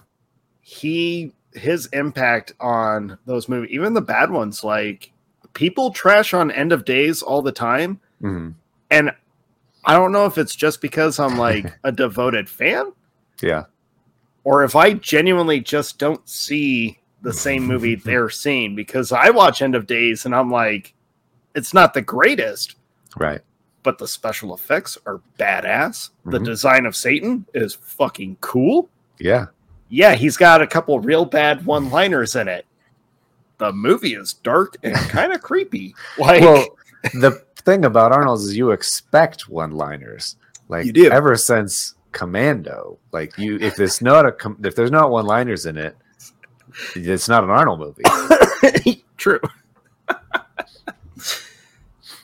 Yeah, now, all that being said, and you and I have kind of already been saying it this whole time, I wonder if you folks have caught on, their careers Yeah. mirror each other. Like, they're very parallel. Yeah. They have a lot of similarities. I actually think this is a cool thing for action fans like us, for Arnold fans like us who grew up on his films and his career. I think it's a cool thing to be able to not lose that. Yeah. We actually get the next one in line, which is Right. pretty cool and pretty rare. Yeah.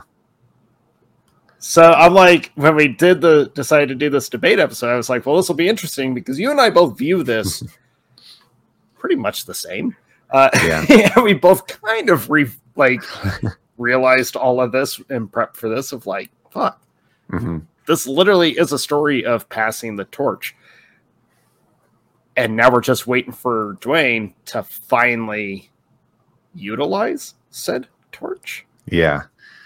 Yeah. He needs to step into it like we were saying. But I do think the similarities are so interesting. And the fact that they're both big jack guys, but and both came from like sports entertainment kind of thing. But it's the way that Arnold just was able to encapsulate the love of audiences, I feel like Arnold's love is focused on the theater and the characters in the movies.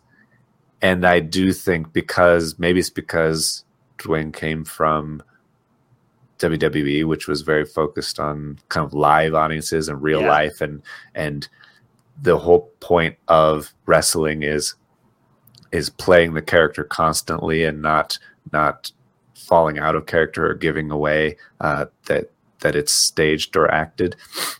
But also coming in the technology we have today, we have the internet and phones and things constantly. You brought up Instagram. Yes, he's on Instagram. He's on TikTok. He's on all this stuff, sharing his life and his brand and all this stuff. And yeah, he's in all of these things with the tequila and the Under Armour and all this stuff. He's in a lot. And so maybe that spreads him a little thin, and it's not, it gets you a larger piece of the pie. He's everywhere constantly. He's producing, he's doing all this stuff. Arnold was just focused on acting and being governor and all right. And so he did a lot, but he didn't do all these different things or have as much of the constant media attention. So the way that I kind of view it is both of these guys are kind of a living life lesson, if you will, where Schwarzenegger pretty patient and just did what he felt he needed to do. Yes, he's focused on the Hollywood, like the theater audience. He's focused on, I make my career based on how many people actually go to see my movie. Yeah. And who I can make a fan, like, who am I going to make a fan of me? Right. Because it's a giant toss up, right? And it's a huge gamble. It's a risk. He's very patient with his career, and it's paid off for him where he can literally step back. And now he's just kind of like this old guy who's got a newsletter. First off, how much of an old guy thing is that where he's like, I have a newsletter? And you're like, wait, what? It's a legitimate newsletter. You sign up for it? He has a newsletter, but he also has a tank. The tank isn't his, like, that's pretty cool, though. You can have a newsletter if you have a tank. That's the rule. I think that's so funny that he's like, he has farm animals for pets. Like, Yeah. he put the few things that he'll post is like, here's my donkey just hanging out in the living room with me. Yeah. Like, Yeah. I have to make an appearance at the Mr. Olympia thing they're doing right now because my name is kind of Mhm. on it. So I'm there to shake the hand, take the photo. I'm gonna go carve pumpkins with Sylvester Stallone. Like, Yeah. he set his career up so well that his soft retirement is like almost just as rewarding, where he Yeah. literally can be like, I survived a giant scandal. People still love me. And I Right. like totally destroyed my whole family. Dwayne Johnson hasn't faced any scandals yet, which I think is actually cool Yeah. and commendable. Like, good on you. I think Yeah. that's hopefully legit and hopefully Yeah. like genuine. Yeah. But where I was going with this is Dwayne Johnson seems to be more for instant gratification. Mhm.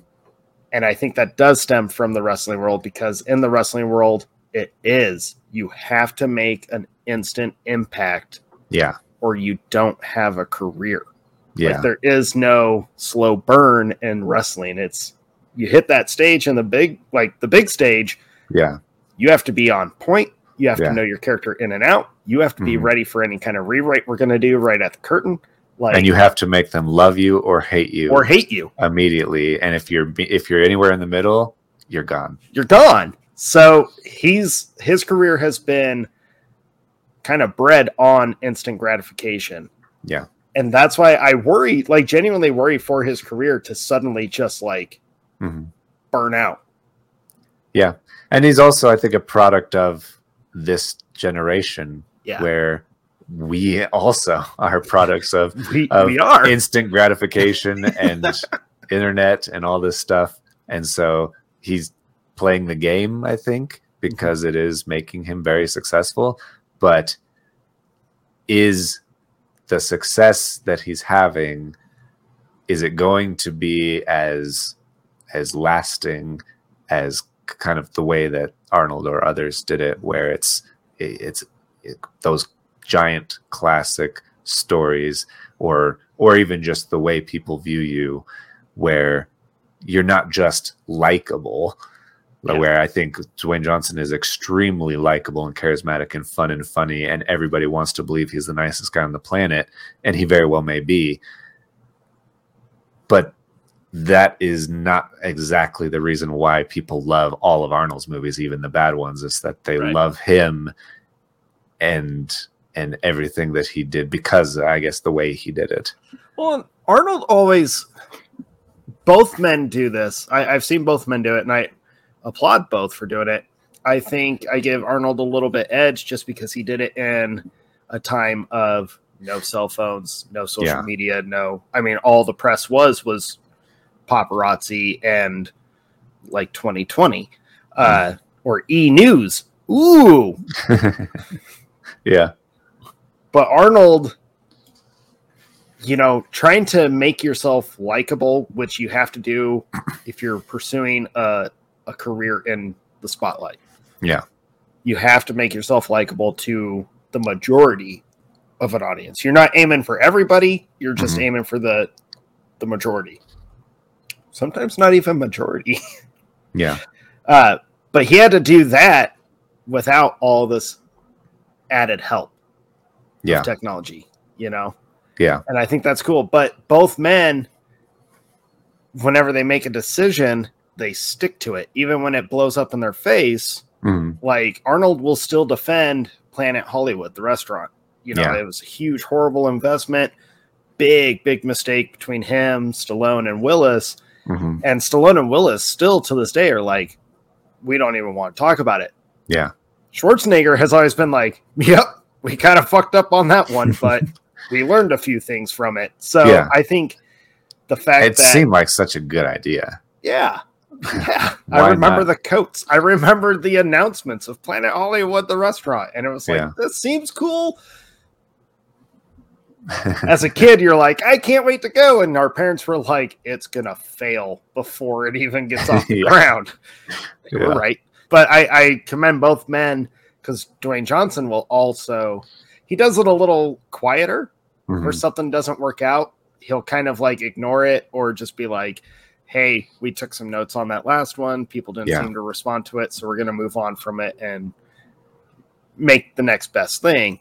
Yeah. I think that's cool that both can just kind of own up to that. I think Schwarzenegger does it a little bit better, but I think that's because Schwarzenegger has faced a little bit more real world issues with having actual scandals around him.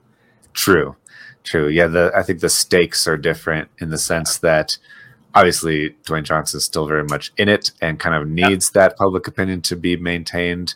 And he hasn't had the scandals and things that, or been into politics or anything. Right. And which now he's hinting politics too. And I have to laugh at that because I'm like, of course you would, because Arnold did politics and your career mirrors his. So that's your next step. It has to be.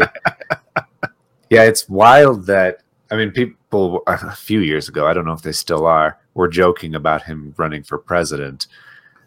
I didn't know that people really wanted Arnold to run for president to the point where they were trying to pass a bill to allow non-US born people to actually run, because if you're not from the US, you can't be a president if you're not born in the US. But people were like, let's just pass a bill, then we can have Arnold be our president. Then we can have Arnold. I mean, he wasn't a great governor. He was a better governor than I think people thought he could be. Granted, he did leave the state in like financial distress. But what politician doesn't do that? It's kind of like in their job description to fuck the country over. What? Yeah. There's like a weird rash of stars from Predator going into governorship with Jesse Ventura, also doing that. He was the governor of the state of Minnesota, kids. Look it up. I think their careers are really interesting. I think Arnold has actually had more adversity in his career than Dwayne Johnson has had. It's also, I think that it's hard to criticize and say, oh, we just want Dwayne Johnson to make a Terminator or a Predator or have that classic lasting thing. How do you do that though? Like, that's not a thing. True. It's mostly dumb luck in the sense that you don't know. You make Terminator and you sit down and they're like, here's a story about the sci-fi movie with the time traveling robot who is going to kill this guy in the past. And you're like, great. So a bunch of nerds will like that movie and it'll be big for about 5 minutes and that's it. But you then not only did it make all like nerds excited, but it made like horror film fans excited because it felt like a horror film, but it's a drama. You get like it's slow and scary, like Halloween. And, you get awesome special effects for the time. I mean, I think dumb luck is a huge factor. It's a lot like the first Star Wars. It's like you're making this really weird movie. There's no way that it's going to be universally successful. And if people in the 70s could see Star Wars and then see what it will become now, they wouldn't believe it. They'd be like, there's literally no way that everybody on the planet can be like that out of their mind about Star Wars and wearing Star Wars and all these toys and merchandising and rides and theme parks and all this stuff. So to say I want to make a movie that is like that iconic, it's partly dumb luck that people will just grab onto that unique thing. You have to make unique things. That's step one. You have to take those risks. Well, Dwayne Johnson has done some of that, and some of it is really good, but he hasn't had the one that people have grabbed onto and been like, this is incredible. I will watch this forever. So here's my question to you then. Unless you're me and you're going to watch Pain and Gain constantly. Okay. Pain and Gain's a cool movie. Folks, if you haven't watched it, go watch it. It's actually really good. Arnold relied on dumb luck, and it paid off. Arnold relied on taking huge risks, and it paid off. It doesn't always pay off. Dumb luck is like the name of the game when you're in Hollywood. Yeah. Do you think then that Dwayne Johnson keeps self-sabotaging, not on purpose, by actively trying to make that kind of iconic role? Because every movie he makes, he says the same thing about it, where it's, this was for you. This is the greatest film you're going to see. This movie's huge. This movie's going to blow your mind. He said that about Rampage being like the best video game film anyone would ever see. And although I enjoy it, it is not the greatest video game movie ever made. I don't think that he actually believes it. I don't think that he is sincere in saying that. I think that it is his job to sell tickets and put asses in seats, and he is great at his job. Which he does. He does. Yes. And so he is going to hype it up and get people interested in something they wouldn't normally be interested in, and he's great at that. I don't think that he is actively trying to take those risks and get that iconic role that Schwarzenegger had, or that you just said. I think that he is actually trying to maintain the level and status he's at and taking relatively safe things, because those kinds of risks are, like you said, they are not maintainable, and they're not things that will always pay off. They're not something you can make a career out of. It's just constant risk. I think it works to do it at the beginning, and it's a really good way to break in and to get really high in the stratosphere and the public opinion really quickly. I think Arnold did that, where he did some weird things. He did a Western. If you've not seen that, you should go see the Western. You gotta watch his Western. He did a Western. He did a time travel movie with Terminator. He did a Predator movie with the most dangerous game with aliens. He does all of these like crazy things, and some of them really hit early on. Yeah. And then he starts taking safer and safer things to maintain. I think Dwayne Johnson he didn't take huge risks early on, but he still was able to achieve a massive level just by taking a lot of stuff and making it pretty good and making people like it quite a bit. And so he's just going to keep doing that probably. And it is good to probably safer to take a huge risk where he's at now, because he's so successful, and his bank account could take a hit, his ego could take a hit, his public opinion could take a hit, and people would still really like him. Yeah. It's like the Arnold thing. You could have a massive scandal, and everybody's like, that's okay. You're still Arnold. I still love you. Right. I think Dwayne's there. He could certainly have a huge scandal, and people are like, that's okay. He's pretty nice. We still like him. But I don't think that he's probably going to. I think those levels of risks are things that it's better to take early to get that success, and not something you want to do late and potentially lose all of that success you've built. So you're saying you think he kind of has passed that moment, or to like have that accidental hit to really launch?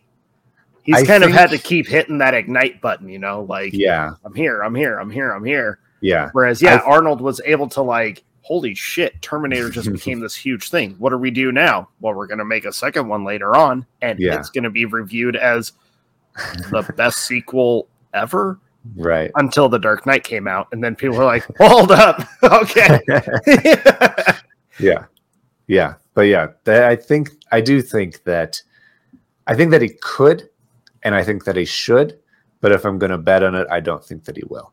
Yeah. I think that he certainly could take a risk and bet on riskier things now with his and throw his cash and his popularity and everything into projects that kind of need it, and not into franchises that don't need it. Like, you don't need to be making San Andreas 2 and Jungle Cruise 2 and all of these things.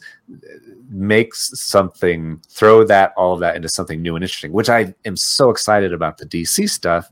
If he can, and if he does actually do that, Mm-hmm. that could be good, and it could be great.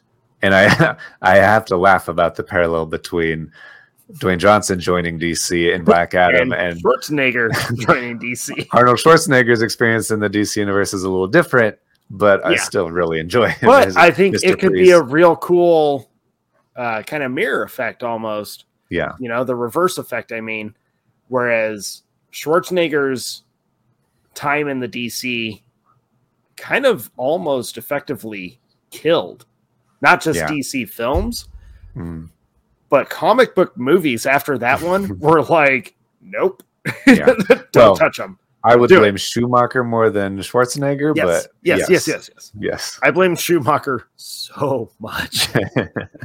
But if Johnson can do the opposite, where he steps into DC and kind of helps breathe a little much needed life into it, right? I think what he has planned, what he's been hinting at with what they want to do, I think he could be that guy that is thank you, you know, for doing this for the fans, for giving us what we actually wanted to see, and not what Warner Brothers thought we should see and do.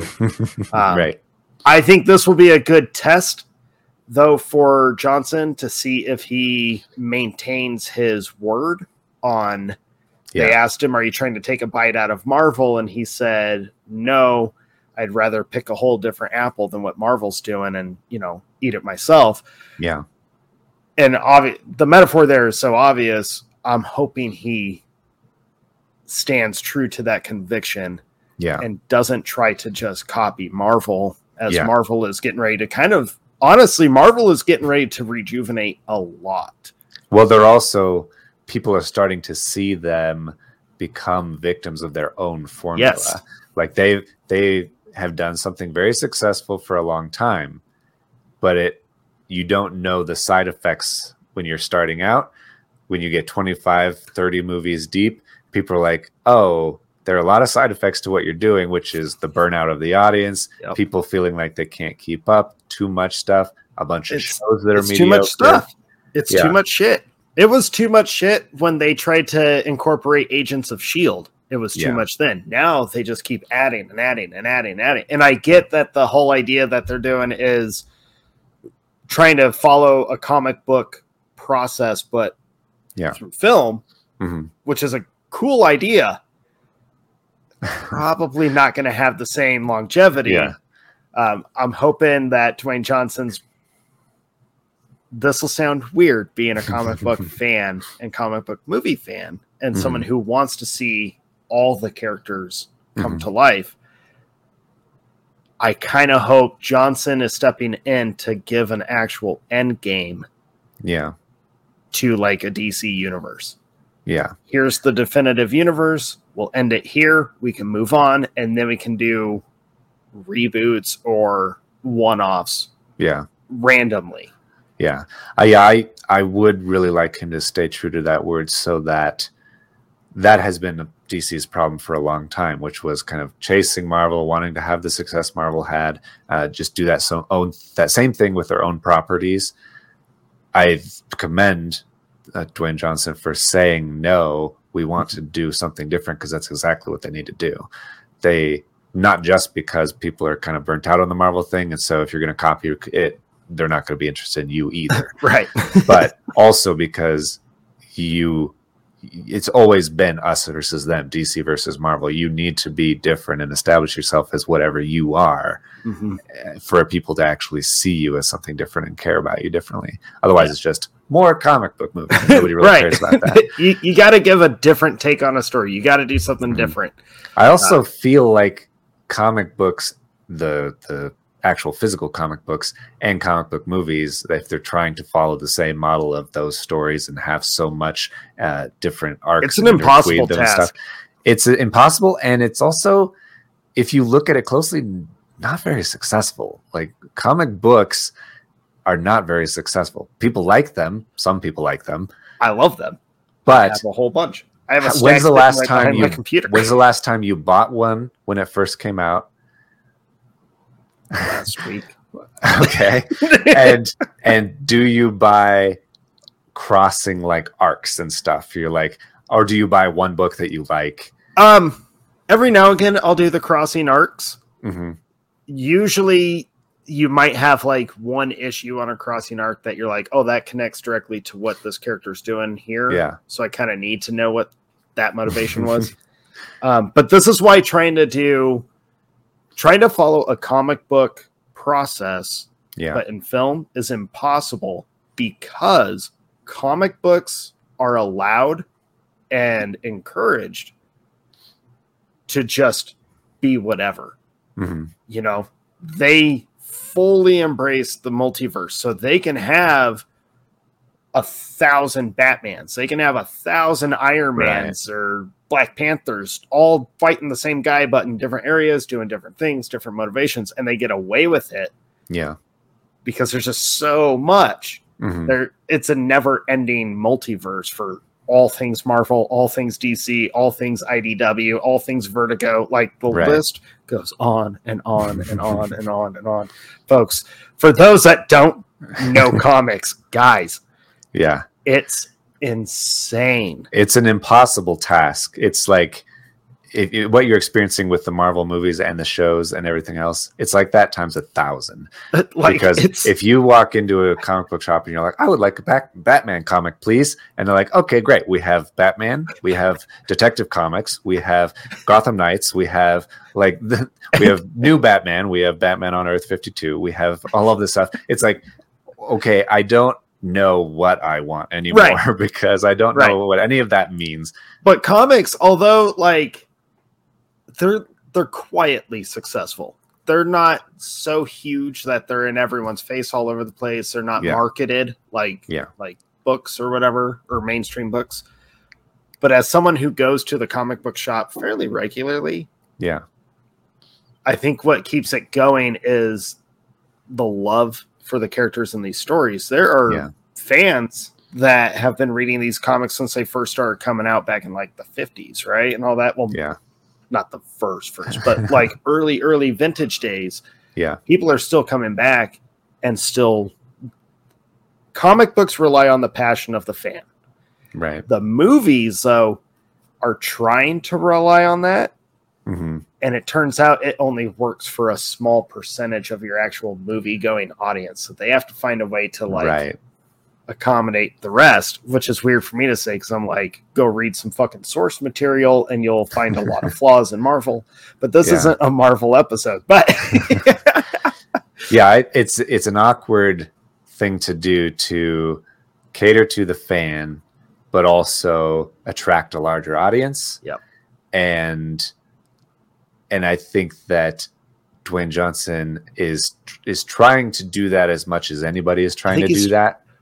I think this might be the greatest test or example of his franchise Viagra. Right. You know, he's had that label for a long time now. It is the biggest test in the sense that Warner Brothers needs it the most. Yes. Because they've completely puttered out of the Zack Snyder verse. They kind of are hanging on to pieces. They have a Flash movie on the shelf. They're trying to put out Aquaman, but they don't know what they're doing. They're losing Batman. They're not trying not to lose Superman until very recently, which is the most ridiculous thing. If you took anybody who knew anything about DC Comics and said, we have the most perfect Superman, we made one movie 10 years ago, we have no plans to make another movie. People are like, what the hell are you doing? Right. Like, of all the superheroes in the universe of superheroes, to not embrace the one that started all of it is solely responsible for all of it, whatever company you're a fan of.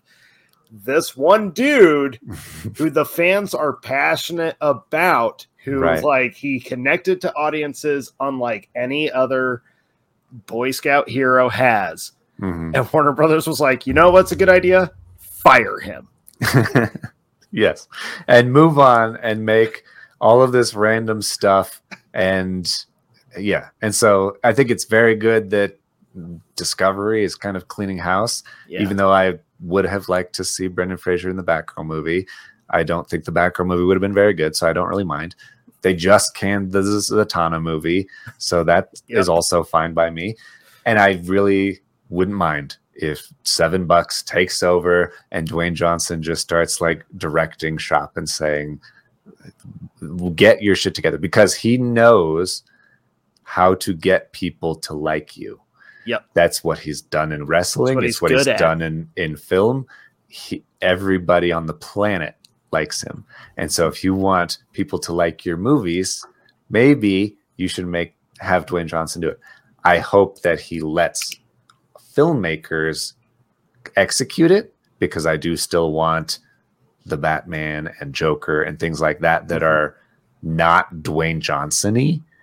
But if he can just kind of oversee the success of, this is what you're doing wrong, you're completely ignoring these properties like Superman that are obvious hits.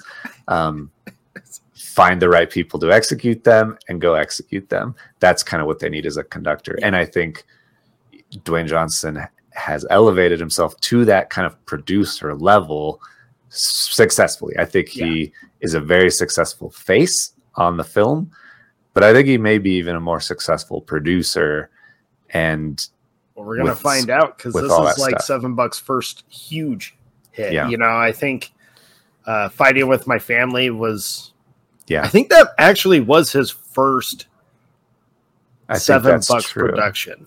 I think. I might be wrong. I think that's true. I think he had some hand in Ballers with Mark Wahlberg's production company, because he did that after Entourage. But I do think you're right. What an incredible story.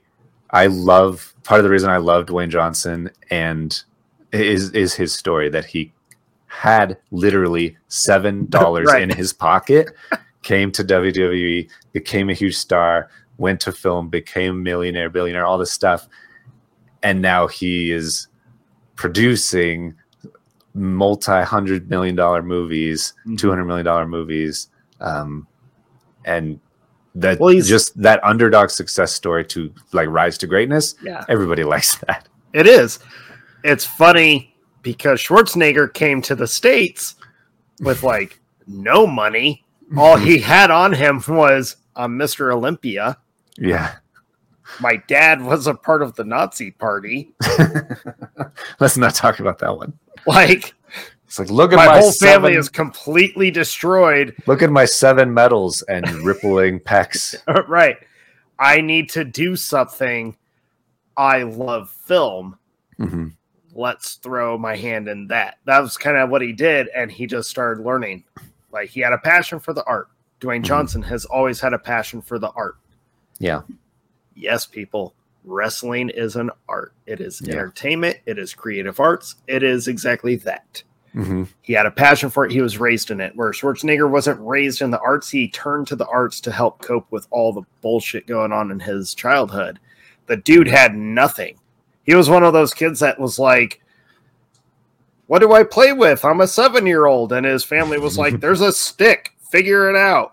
So he had to figure it out. Like, yeah. I think it's cool that both of these guys who are looked at, not just in Hollywood, but in our culture, they're both viewed as almost definitive success stories. Yeah. From, rags to riches, that kind of story. Larger than life now. And both have actually been maintaining that success really, really well. Yeah. But like I said earlier, my concern for Dwayne Johnson is that it won't just quietly kind of successfully ride. Mm-hmm. I genuinely am worried that he burns out. Yeah. And I don't want to see him burn out because I think his career could be so incredible, especially as a producer, like what you were saying. I think it would be cool to see him start dipping his fingers into more of like behind the scenes kind of stuff. And I want to see him give himself that opportunity to actually take those big chances on like an ultra dramatic role. I want to see him play like you. Yeah. I want to see him play just a horrible villain. Like I want to see you play the bad guy. I think he could do it, and I think he could be really entertaining. Mm-hmm. I worry that his career will just burn out before we get that opportunity to ever see him actually do that. Yeah, it's possible. And I don't want to see that. I don't wish that at all. Right. Because I'm a fan. Right. Like, I am one of those guys that's like, oh, Dwayne Johnson's got a movie coming out. I guess I know what I'm watching that weekend. Yeah. Like when Red Notice came out on Netflix, I was one of those billions upon billions of people that streamed it at the same time. My daughter even watched it with me. And she even, when it ended, she was like, we need more. I was like, I know. It has a low rating on IMDb, and yet everyone seems to enjoy it. So it's weird because he has that same level as Schwarzenegger, where bad films, or I don't want to say bad films, low rated for some odd reason, films are actually beloved by so many people. So it's very hard to figure out, like, wait a minute. Yeah, and I think critics obviously have a lot to do with that. Yeah. Obviously, they're not really movies for critics. They're movies for the people. For the people, for the fans. The Rock has always been a man of the people and the people's elbow and all that stuff. Well, and Schwarzenegger has always made movies to entertain someone. Yeah. I don't think he's ever given a shit about what critics have to say. You know what Dwayne Johnson needs to do? What? That Schwarzenegger did? What? Spoof himself. Yeah, he would be great at that, actually. Schwarzenegger totally leaned into making fun of himself, making fun of his own films, his catchphrases, all of it with Last Action Hero, which is one of the greatest unsung like action comedies of the 90s. Yeah. Dwayne Johnson needs to spoof himself. I think that could actually be what's kind of like a grounding movie for audiences to be like, there it is. Like true. Look how humble this dude is. He's poking fun at himself, not on social media, not on this. Yeah. But he's taking everything that his career's built on, and now he's poking fun at it. Yeah. Yeah. That we're all on the same page. We all, you see what we're seeing kind of thing. I would really like to see him do that. He needs to spoof himself. That would be amazing. And I feel like he would come across like he enjoyed it. I think he would. He would certainly enjoy it. All right. So who do you think won our debate? Are you asking me or are you asking the people? It doesn't matter who won our debate. That's the point. True.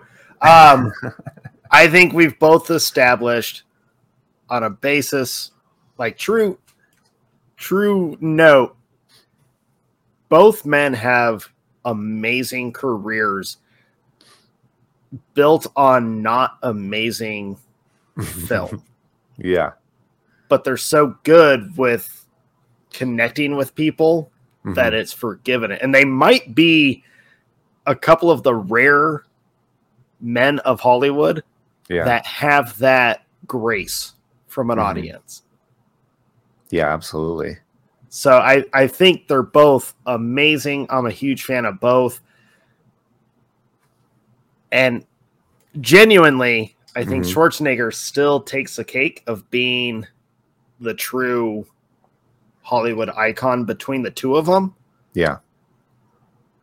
But I think Johnson is making his way up. He just has to, he has a couple steps he really needs to, or a couple hurdles he really has to overcome. Yeah. To hit that, like, end all. Because he's got the, like, on the surface, he looks like he's got it. But diving into it, I don't think he is quite there. Yeah. I think it's a kind of a ridiculous thing to talk about someone who's currently doing something as if they are a legend who has had a complete and fully formed career. It's the LeBron versus Jordan thing, where LeBron is fine. He's still doing it though. He hasn't. You don't know all of his stuff yet, right? And I think Dwayne Johnson is the same way. He needs to stick the landing. He's still doing his career. He still has a lot of things going on, a lot of irons in the fire, a lot of things, ways he could go. He could crash and burn. He could be the greatest of all time. But it remains to be seen at this point. Right. But I do agree. I think I love both of them. Schwarzenegger is easy to sum up because it is that complete thing. It's culminated, right? Yeah. But it is also, there are notable high points that will stand the test of time long after we're dead, even. Right. Of like, people will be watching Terminator 2 and be like, this is the greatest movie of all time. and they don't have that yet with Dwayne Johnson. So yeah, he hasn't had his thumbs up moment quite yet. I think he could still achieve it. It's coming. Now, I hinted at it earlier, and Jake, you're going to get a kick out of this. Okay. So I went through both of these guys' IMDb's. Yeah. With Dwayne Johnson, obviously I omitted all wrestling from it. Okay. And I also omitted cameo roles. Yeah, he has a lot of wrestling credits, obviously. But I also was looking, I was like, oh yeah, he appears in the other guys. So he appears in Get Smart.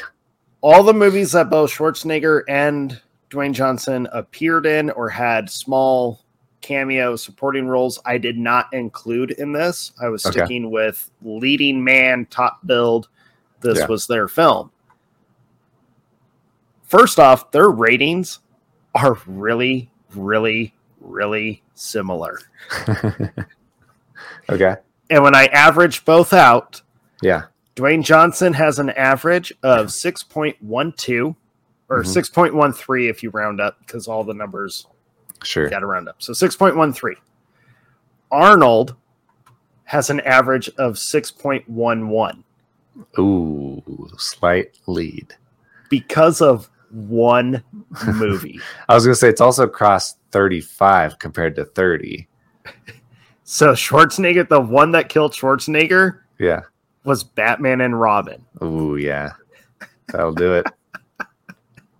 It's like, it's got a 3.7, I think, on IMDb. Damn. Okay, hot take time. It is not that bad. 3.7 for Batman and Robin and 3.3 for Hercules in New York. Those two movies killed his average.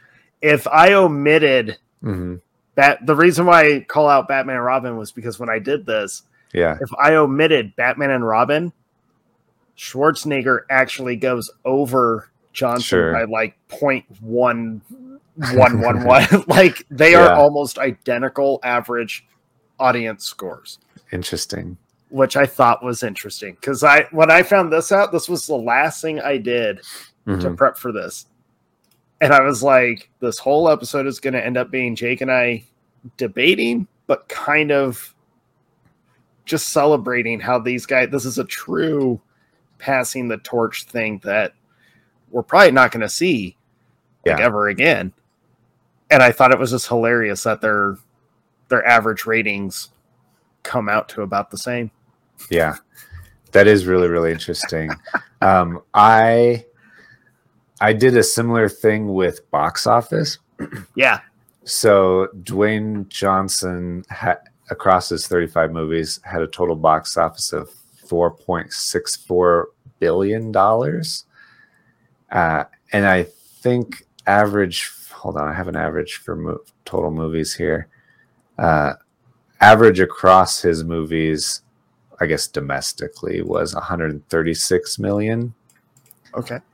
And then Arnold Schwarzenegger had 3.9 billion adjusted for inflation. I was going to say you have to adjust his because so 3.9 versus 4.64 adjusted for inflation.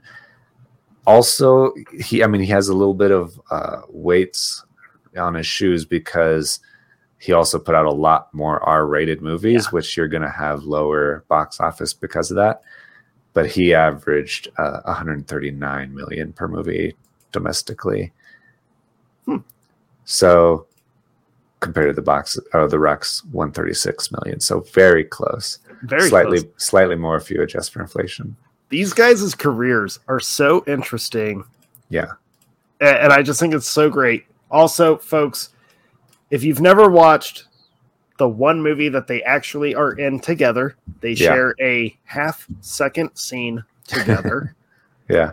Go watch The Rundown. It's actually one of my favorite Dwayne Johnson movies. It's just super fun, super entertaining, good story. Mm-hmm. It's enjoyable. But there's the one scene between the two. I think it's the only time they've ever shared screen time, actually. I think so. Dwayne Johnson passes Schwarzenegger, and Schwarzenegger tells him good luck and exits scene. And that has been viewed as the scene, the moment of Schwarzenegger passing the torch to him, saying, like, you're going to be the next one up. Yeah. It was me and Stallone, then it was Willis, now it's you. Yeah. So I think go watch The Rundown. It's a blast, folks. It is really fun. It also takes place in I break Dwayne Johnson's career up into two eras.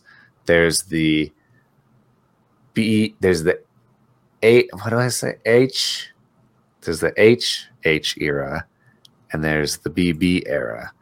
There's the has hair era, and then there's the is bald era. Is bald era. That is great.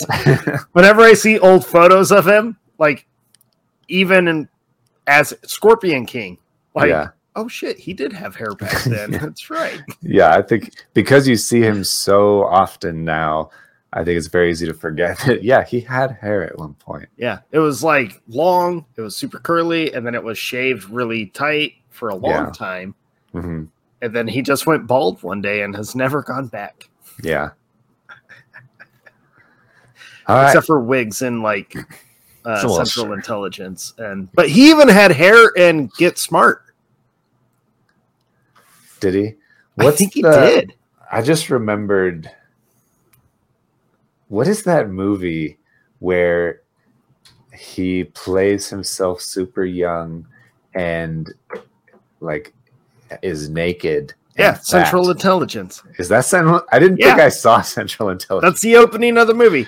Okay. It's actually funny. My favorite bits with him is like very cliche. The joke is so like, okay, this is the same joke we're going to get from him. You know, big guy, super tight unicorn shirt. It's just funny. And he beats the shit out of a bully. Like, and then you got Kevin Hart sitting next to him trying to be tough. That's just funny. Yeah. Like, that's amazing. I just remember that visual of that CGI or whatever prosthetics that he was wearing to make him look fat. It was like a combination of the two. Yeah. It was weird. But the movies, I enjoyed Central Intelligence. But honestly, like I've enjoyed... I thought more people enjoyed Skyscraper because I enjoy Skyscraper. And then I saw that a lot of people did not enjoy Skyscraper at all. And I was like, oh, but it's entertaining. Yeah, it's like obnoxious and ridiculous, but it's entertaining. Right. It's it's got some cool moments in it. Yeah. But it's one of his lowest rated movies. And I was like, oh, no. Yeah. Well, you don't want to do too many of those things. If he makes too many Skyscrapers and San Andreases and Rampage, like you become that guy. You're that guy. And he's too big to be that guy. So he needs to shake it up. I can't believe they're making a sequel. Like, I never watched San Andreas. Yeah. But it's about the fault line, like, destroying. Mm-hmm. Oh, okay. I am excited about they announced a remake of Big Trouble in Little China that The Rock is doing. Is he doing it? Because that's been a remake that they've been tossing around for a long time. It was on his IMDb. Dwayne The Rock Johnson, Big Trouble in Little China, announced in production. Yeah, stars Dwayne Johnson. According to IMDb, they're not 100% accurate. You can kind of put whatever you want on there. But yeah, it's so far, it is true. Well, that's definitely a risk because that is a cult favorite from the 80s. So was Jumanji, and he made that successful. So was Jumanji, and that was really good. But you know what? What? I think they're going to try to overdo what was already overdone in Big Trouble. Because that's part of the joke of Big Trouble is how so dumb the premise ends up being. Right. But it's entertaining because it's like 80s special effects, practical effects, and weird CGI and ninjas underground and magical beings and Kurt Russell driving a semi-truck through super tight, tiny streets. It's all the stuff you want. It's awesome. It's so good. Oh, man. I would almost worry they're going to try to do too much with that one. But that's the problem with a lot of remakes is they always try to outdo or overdo. Yeah. Looking at you, David Gordon Green. Don't fuck up The Exorcist like you did Halloween. Oh, 100% he's going to. Yeah, I know. 100%. I mean, it may be an exact replica love letter kind of thing like he did the 2018 Halloween, but I'm over it. I have zero faith in him now. Yeah. But that's enough Halloween ranting. Enough. So, Jake, I think the real question... Yeah. I think you answered it, actually. Do you feel... It doesn't matter who won the debate. So, wait a minute. That means, because you already admitted that I won earlier, that means I am 2 for 2. Well, it depends entirely on what the audience thinks, much like the success of these actors in pop culture. I love that you're watching us and you're listening to us. It's awesome. You guys rock. But the competition is really between Jake sounds and like I. Dustin I'm just happy. It is a moral victory for me. Dustin doesn't care about the audience. It sounds like a real dick move. That's a heel move there. I just said I love the audience. I'm think just that the audience is the most important thing, and and they need to eat their vegetables and say your prayers and do the Pledge of Allegiance. I'm going complete babyface here and saying the audience is beautiful. I love you, and it's entirely your opinion that matters. So let us know who won. If you think that Arnold Schwarzenegger is impossible to defeat, or if Dwayne Johnson has already surpassed him and is only going to do more going forward because he's still in the game, still going strong, and only getting better, you could say, with age. Like his muscles are getting bigger, his stature is also getting bigger. You're rambling quite a bit there, Jake. I'm just trying to keep talking so you don't interrupt me. So I did an interesting thing today. Okay. I asked someone older than me who is not a fan of either of these guys. Okay. Nice. And then I asked a handful of other guys who are younger than me, who are in their 20s, who are in the Dwayne Johnson generation. The post-Rock generation. Yeah. They probably don't even know him as The Rock. No, they do. Okay. They're mid-20s, so they're young. But I asked them, who do you think actually holds or has made the more iconic impact on Hollywood and film? Arnold or Dwayne? Unanimously. Even the younger guys and the guy who's not a fan of either was like, well, it's Arnold. Well, this is hearsay because you probably were leading the witness. We cannot accept this testimony. We cannot accept this testimony. You want to know how I set it up? We were literally at work. It was slow, and I went, hey, here's a question. And they're like, what? And I was like, it's one that keeps getting asked over and over again, but I'm just curious what you think because I've been watching their movies. So who do you think? And that was how I asked. Okay. So I'll have to take your word fuck for you it. very much. You know what? It was the younger guys that said this that surprised me. And I was like, okay, there might be hope for your generation. Yeah. But their reasoning was, well, Dwayne Johnson hasn't made like a Predator or he hasn't made a Terminator. He doesn't have that. And I was like, oh shit, Jake's gonna be mad. It's true. It is the only thing that I cannot talk my way around. That is an undeniable fact that he does not have that, and that is a very important part of the conversation. So I am afraid I do have to admit that. But if anybody out there supports me, please find us on social media at Movie Boners and let me know. I think this one cool. will have a more like middle ground. Okay. Than our Dread one, because everyone knows that which Dread was one unanimous. Is so that wasn't even. Yeah. That was fish in a barrel, man. That was. I don't know. I thought that more people would support me on that, but nobody supported me on that. At all. Speaking of supporting hot takes, though, have you seen all of the comments on TikTok? For that, yes, on our video. I know it's not the comments people are in general. still like freaking out over this lawn mowing soundtrack. Well, no, not that. Yes, I'm still getting notifications on that one. I was like, guys, that was like 4 weeks ago. There are a weird amount of likes still coming in from that, which I don't really know why.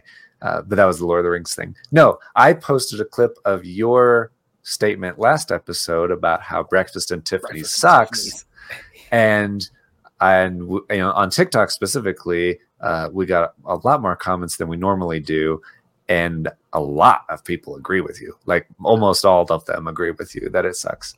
Which then there were a lot of women commenting, and I was like, this is a very important demographic for this. I thought so. I'm not gonna lie. The first handful of like, this person commented on this TikTok video, I was like, God damn it. I know the lawn mowing Lord of the Rings soundtrack pissed everyone off because no one actually read the caption. Yeah, like, that was about Rings of Power. But then I realized like, oh, wait a minute. This is the Breakfast at Tiffany's clip. Okay. And you know what?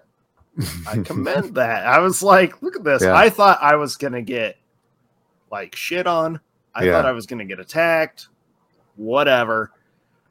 I thought that was interesting that a lot of women are actually like, no, this movie is like her character's a bitch. Like, yeah. They said the same things we did. They said Charade is better and Roman Holiday is better, and they don't really get the appeal. I forgot Truman Capote wrote it, and I'm not a big Truman Capote fan, so that probably has something to do with it too. But I am curious though, and I meant to say this last time and just didn't because I was slightly drunk. I think you need more tequila. You haven't had enough tequila yet. I was going to do my shot, but okay. All right, go ahead. I am very curious because no one has messaged us about it yet, or at least that I've seen. Maybe you've seen. Mm-hmm. And not a like, oh my God, you missed the whole point of the story or whatnot. I want to know, for those that enjoy the film, why. I want to know what the appeal is to you, what you connected with. I want to know that. Yeah, you did mention it in the episode that I don't even understand what this movie's about. Right. That would be good to know. It makes no sense. It's the weirdest, like, are they call girls and male gigolos? Are they not? What the fuck? Fucking Breakfast at Tiffany's. Yeah. Oh, well. Well, I think that's all we have for you fine people today. You take your tequila so we can all see your little face that you're going to make. Well, I do my shot. Plug the store and all that stuff again. And socials. Go to movieboners.com. You'll see a bunch of, you can see our episodes there, past episodes. Oh, it's going to be Halloween very soon. We've done face, bitches. We've done episodes on our top 10 horror movies and on just fun Halloween movies. A couple different episodes. So if you're looking for a fun Halloween movie to watch, check out previous episodes. We have a lot of great recommendations there. Also, a lot. Also, next episode is going to be very interesting. I feel like we should brace people for the next one. Yeah. If you are delicately, how do I want to phrase this? If you are of a delicate disposition and are more interested in kind of gentle mainstream stories and movies, maybe the next episode's not for you. So Jake and I, if you've been listening and watching us for a while, which by the way, hey, did you get that cool update No. for Maybe. our show? 77% of the audience has upgraded to watching the show instead of just listening to it, which I am a big fan of that. Because At least on Spotify. I love being able to like actually do this remotely with you, and we can show all this shit, the screen sharing. There's the alcohol. All the shit, you know. All the shit. So I thought that was really cool. So thank you guys for doing that. We have some fun stuff coming up. You all saw the animation, which I love. Anyways, where was I? Next episode is going to be next episode. We decided, because it's us and we don't really get offended. We don't really give a shit. We thought it would be really funny to watch some of which they're called like controversial films, more so than offensive, because it's 2022. Everything's offensive. True. So we decided it'd be fun to watch like 10 of the most controversial films and see if they are in fact offensive. And just talk about offensive movies and offensiveness in general. Movies that try to be offensive, movies that were normal back in the day but are now considered offensive. It'll be very interesting. Big one.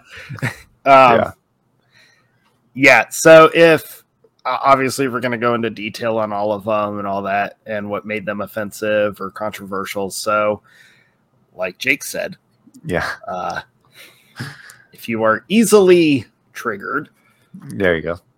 The next one might not be for you.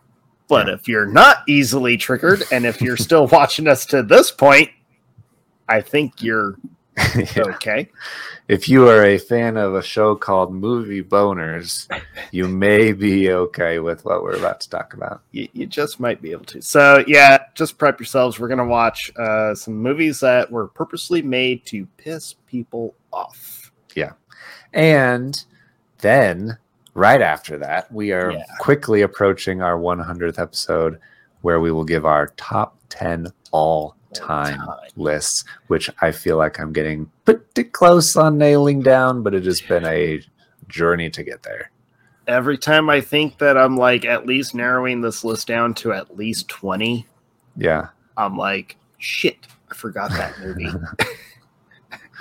It has been a very difficult thing to do, but everybody asks, and so we're going to finally do it. That's like the question I get the most is, well, what's your all-time favorite? And I'm like, well, if you listen to the show, I already spoiled that one. But I'm like, there's a handful. And then they go, well, what are the others? And I'm like, I'm trying to narrow that down. So now you can just give them a link, and they'll have that in posterity for all time. So that's what's coming up, guys. By the way, Dwayne Johnson's tequila, not too shabby, especially a couple shots in. That beer I drink, that beer I drink was a 9% on top of tequila shots. Like, I don't think I should go to bed right away. Probably eat something.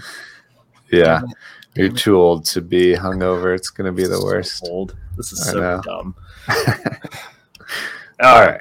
Well, thank you, everyone. We'll see you next time. What he said. See ya. Son of a bitch.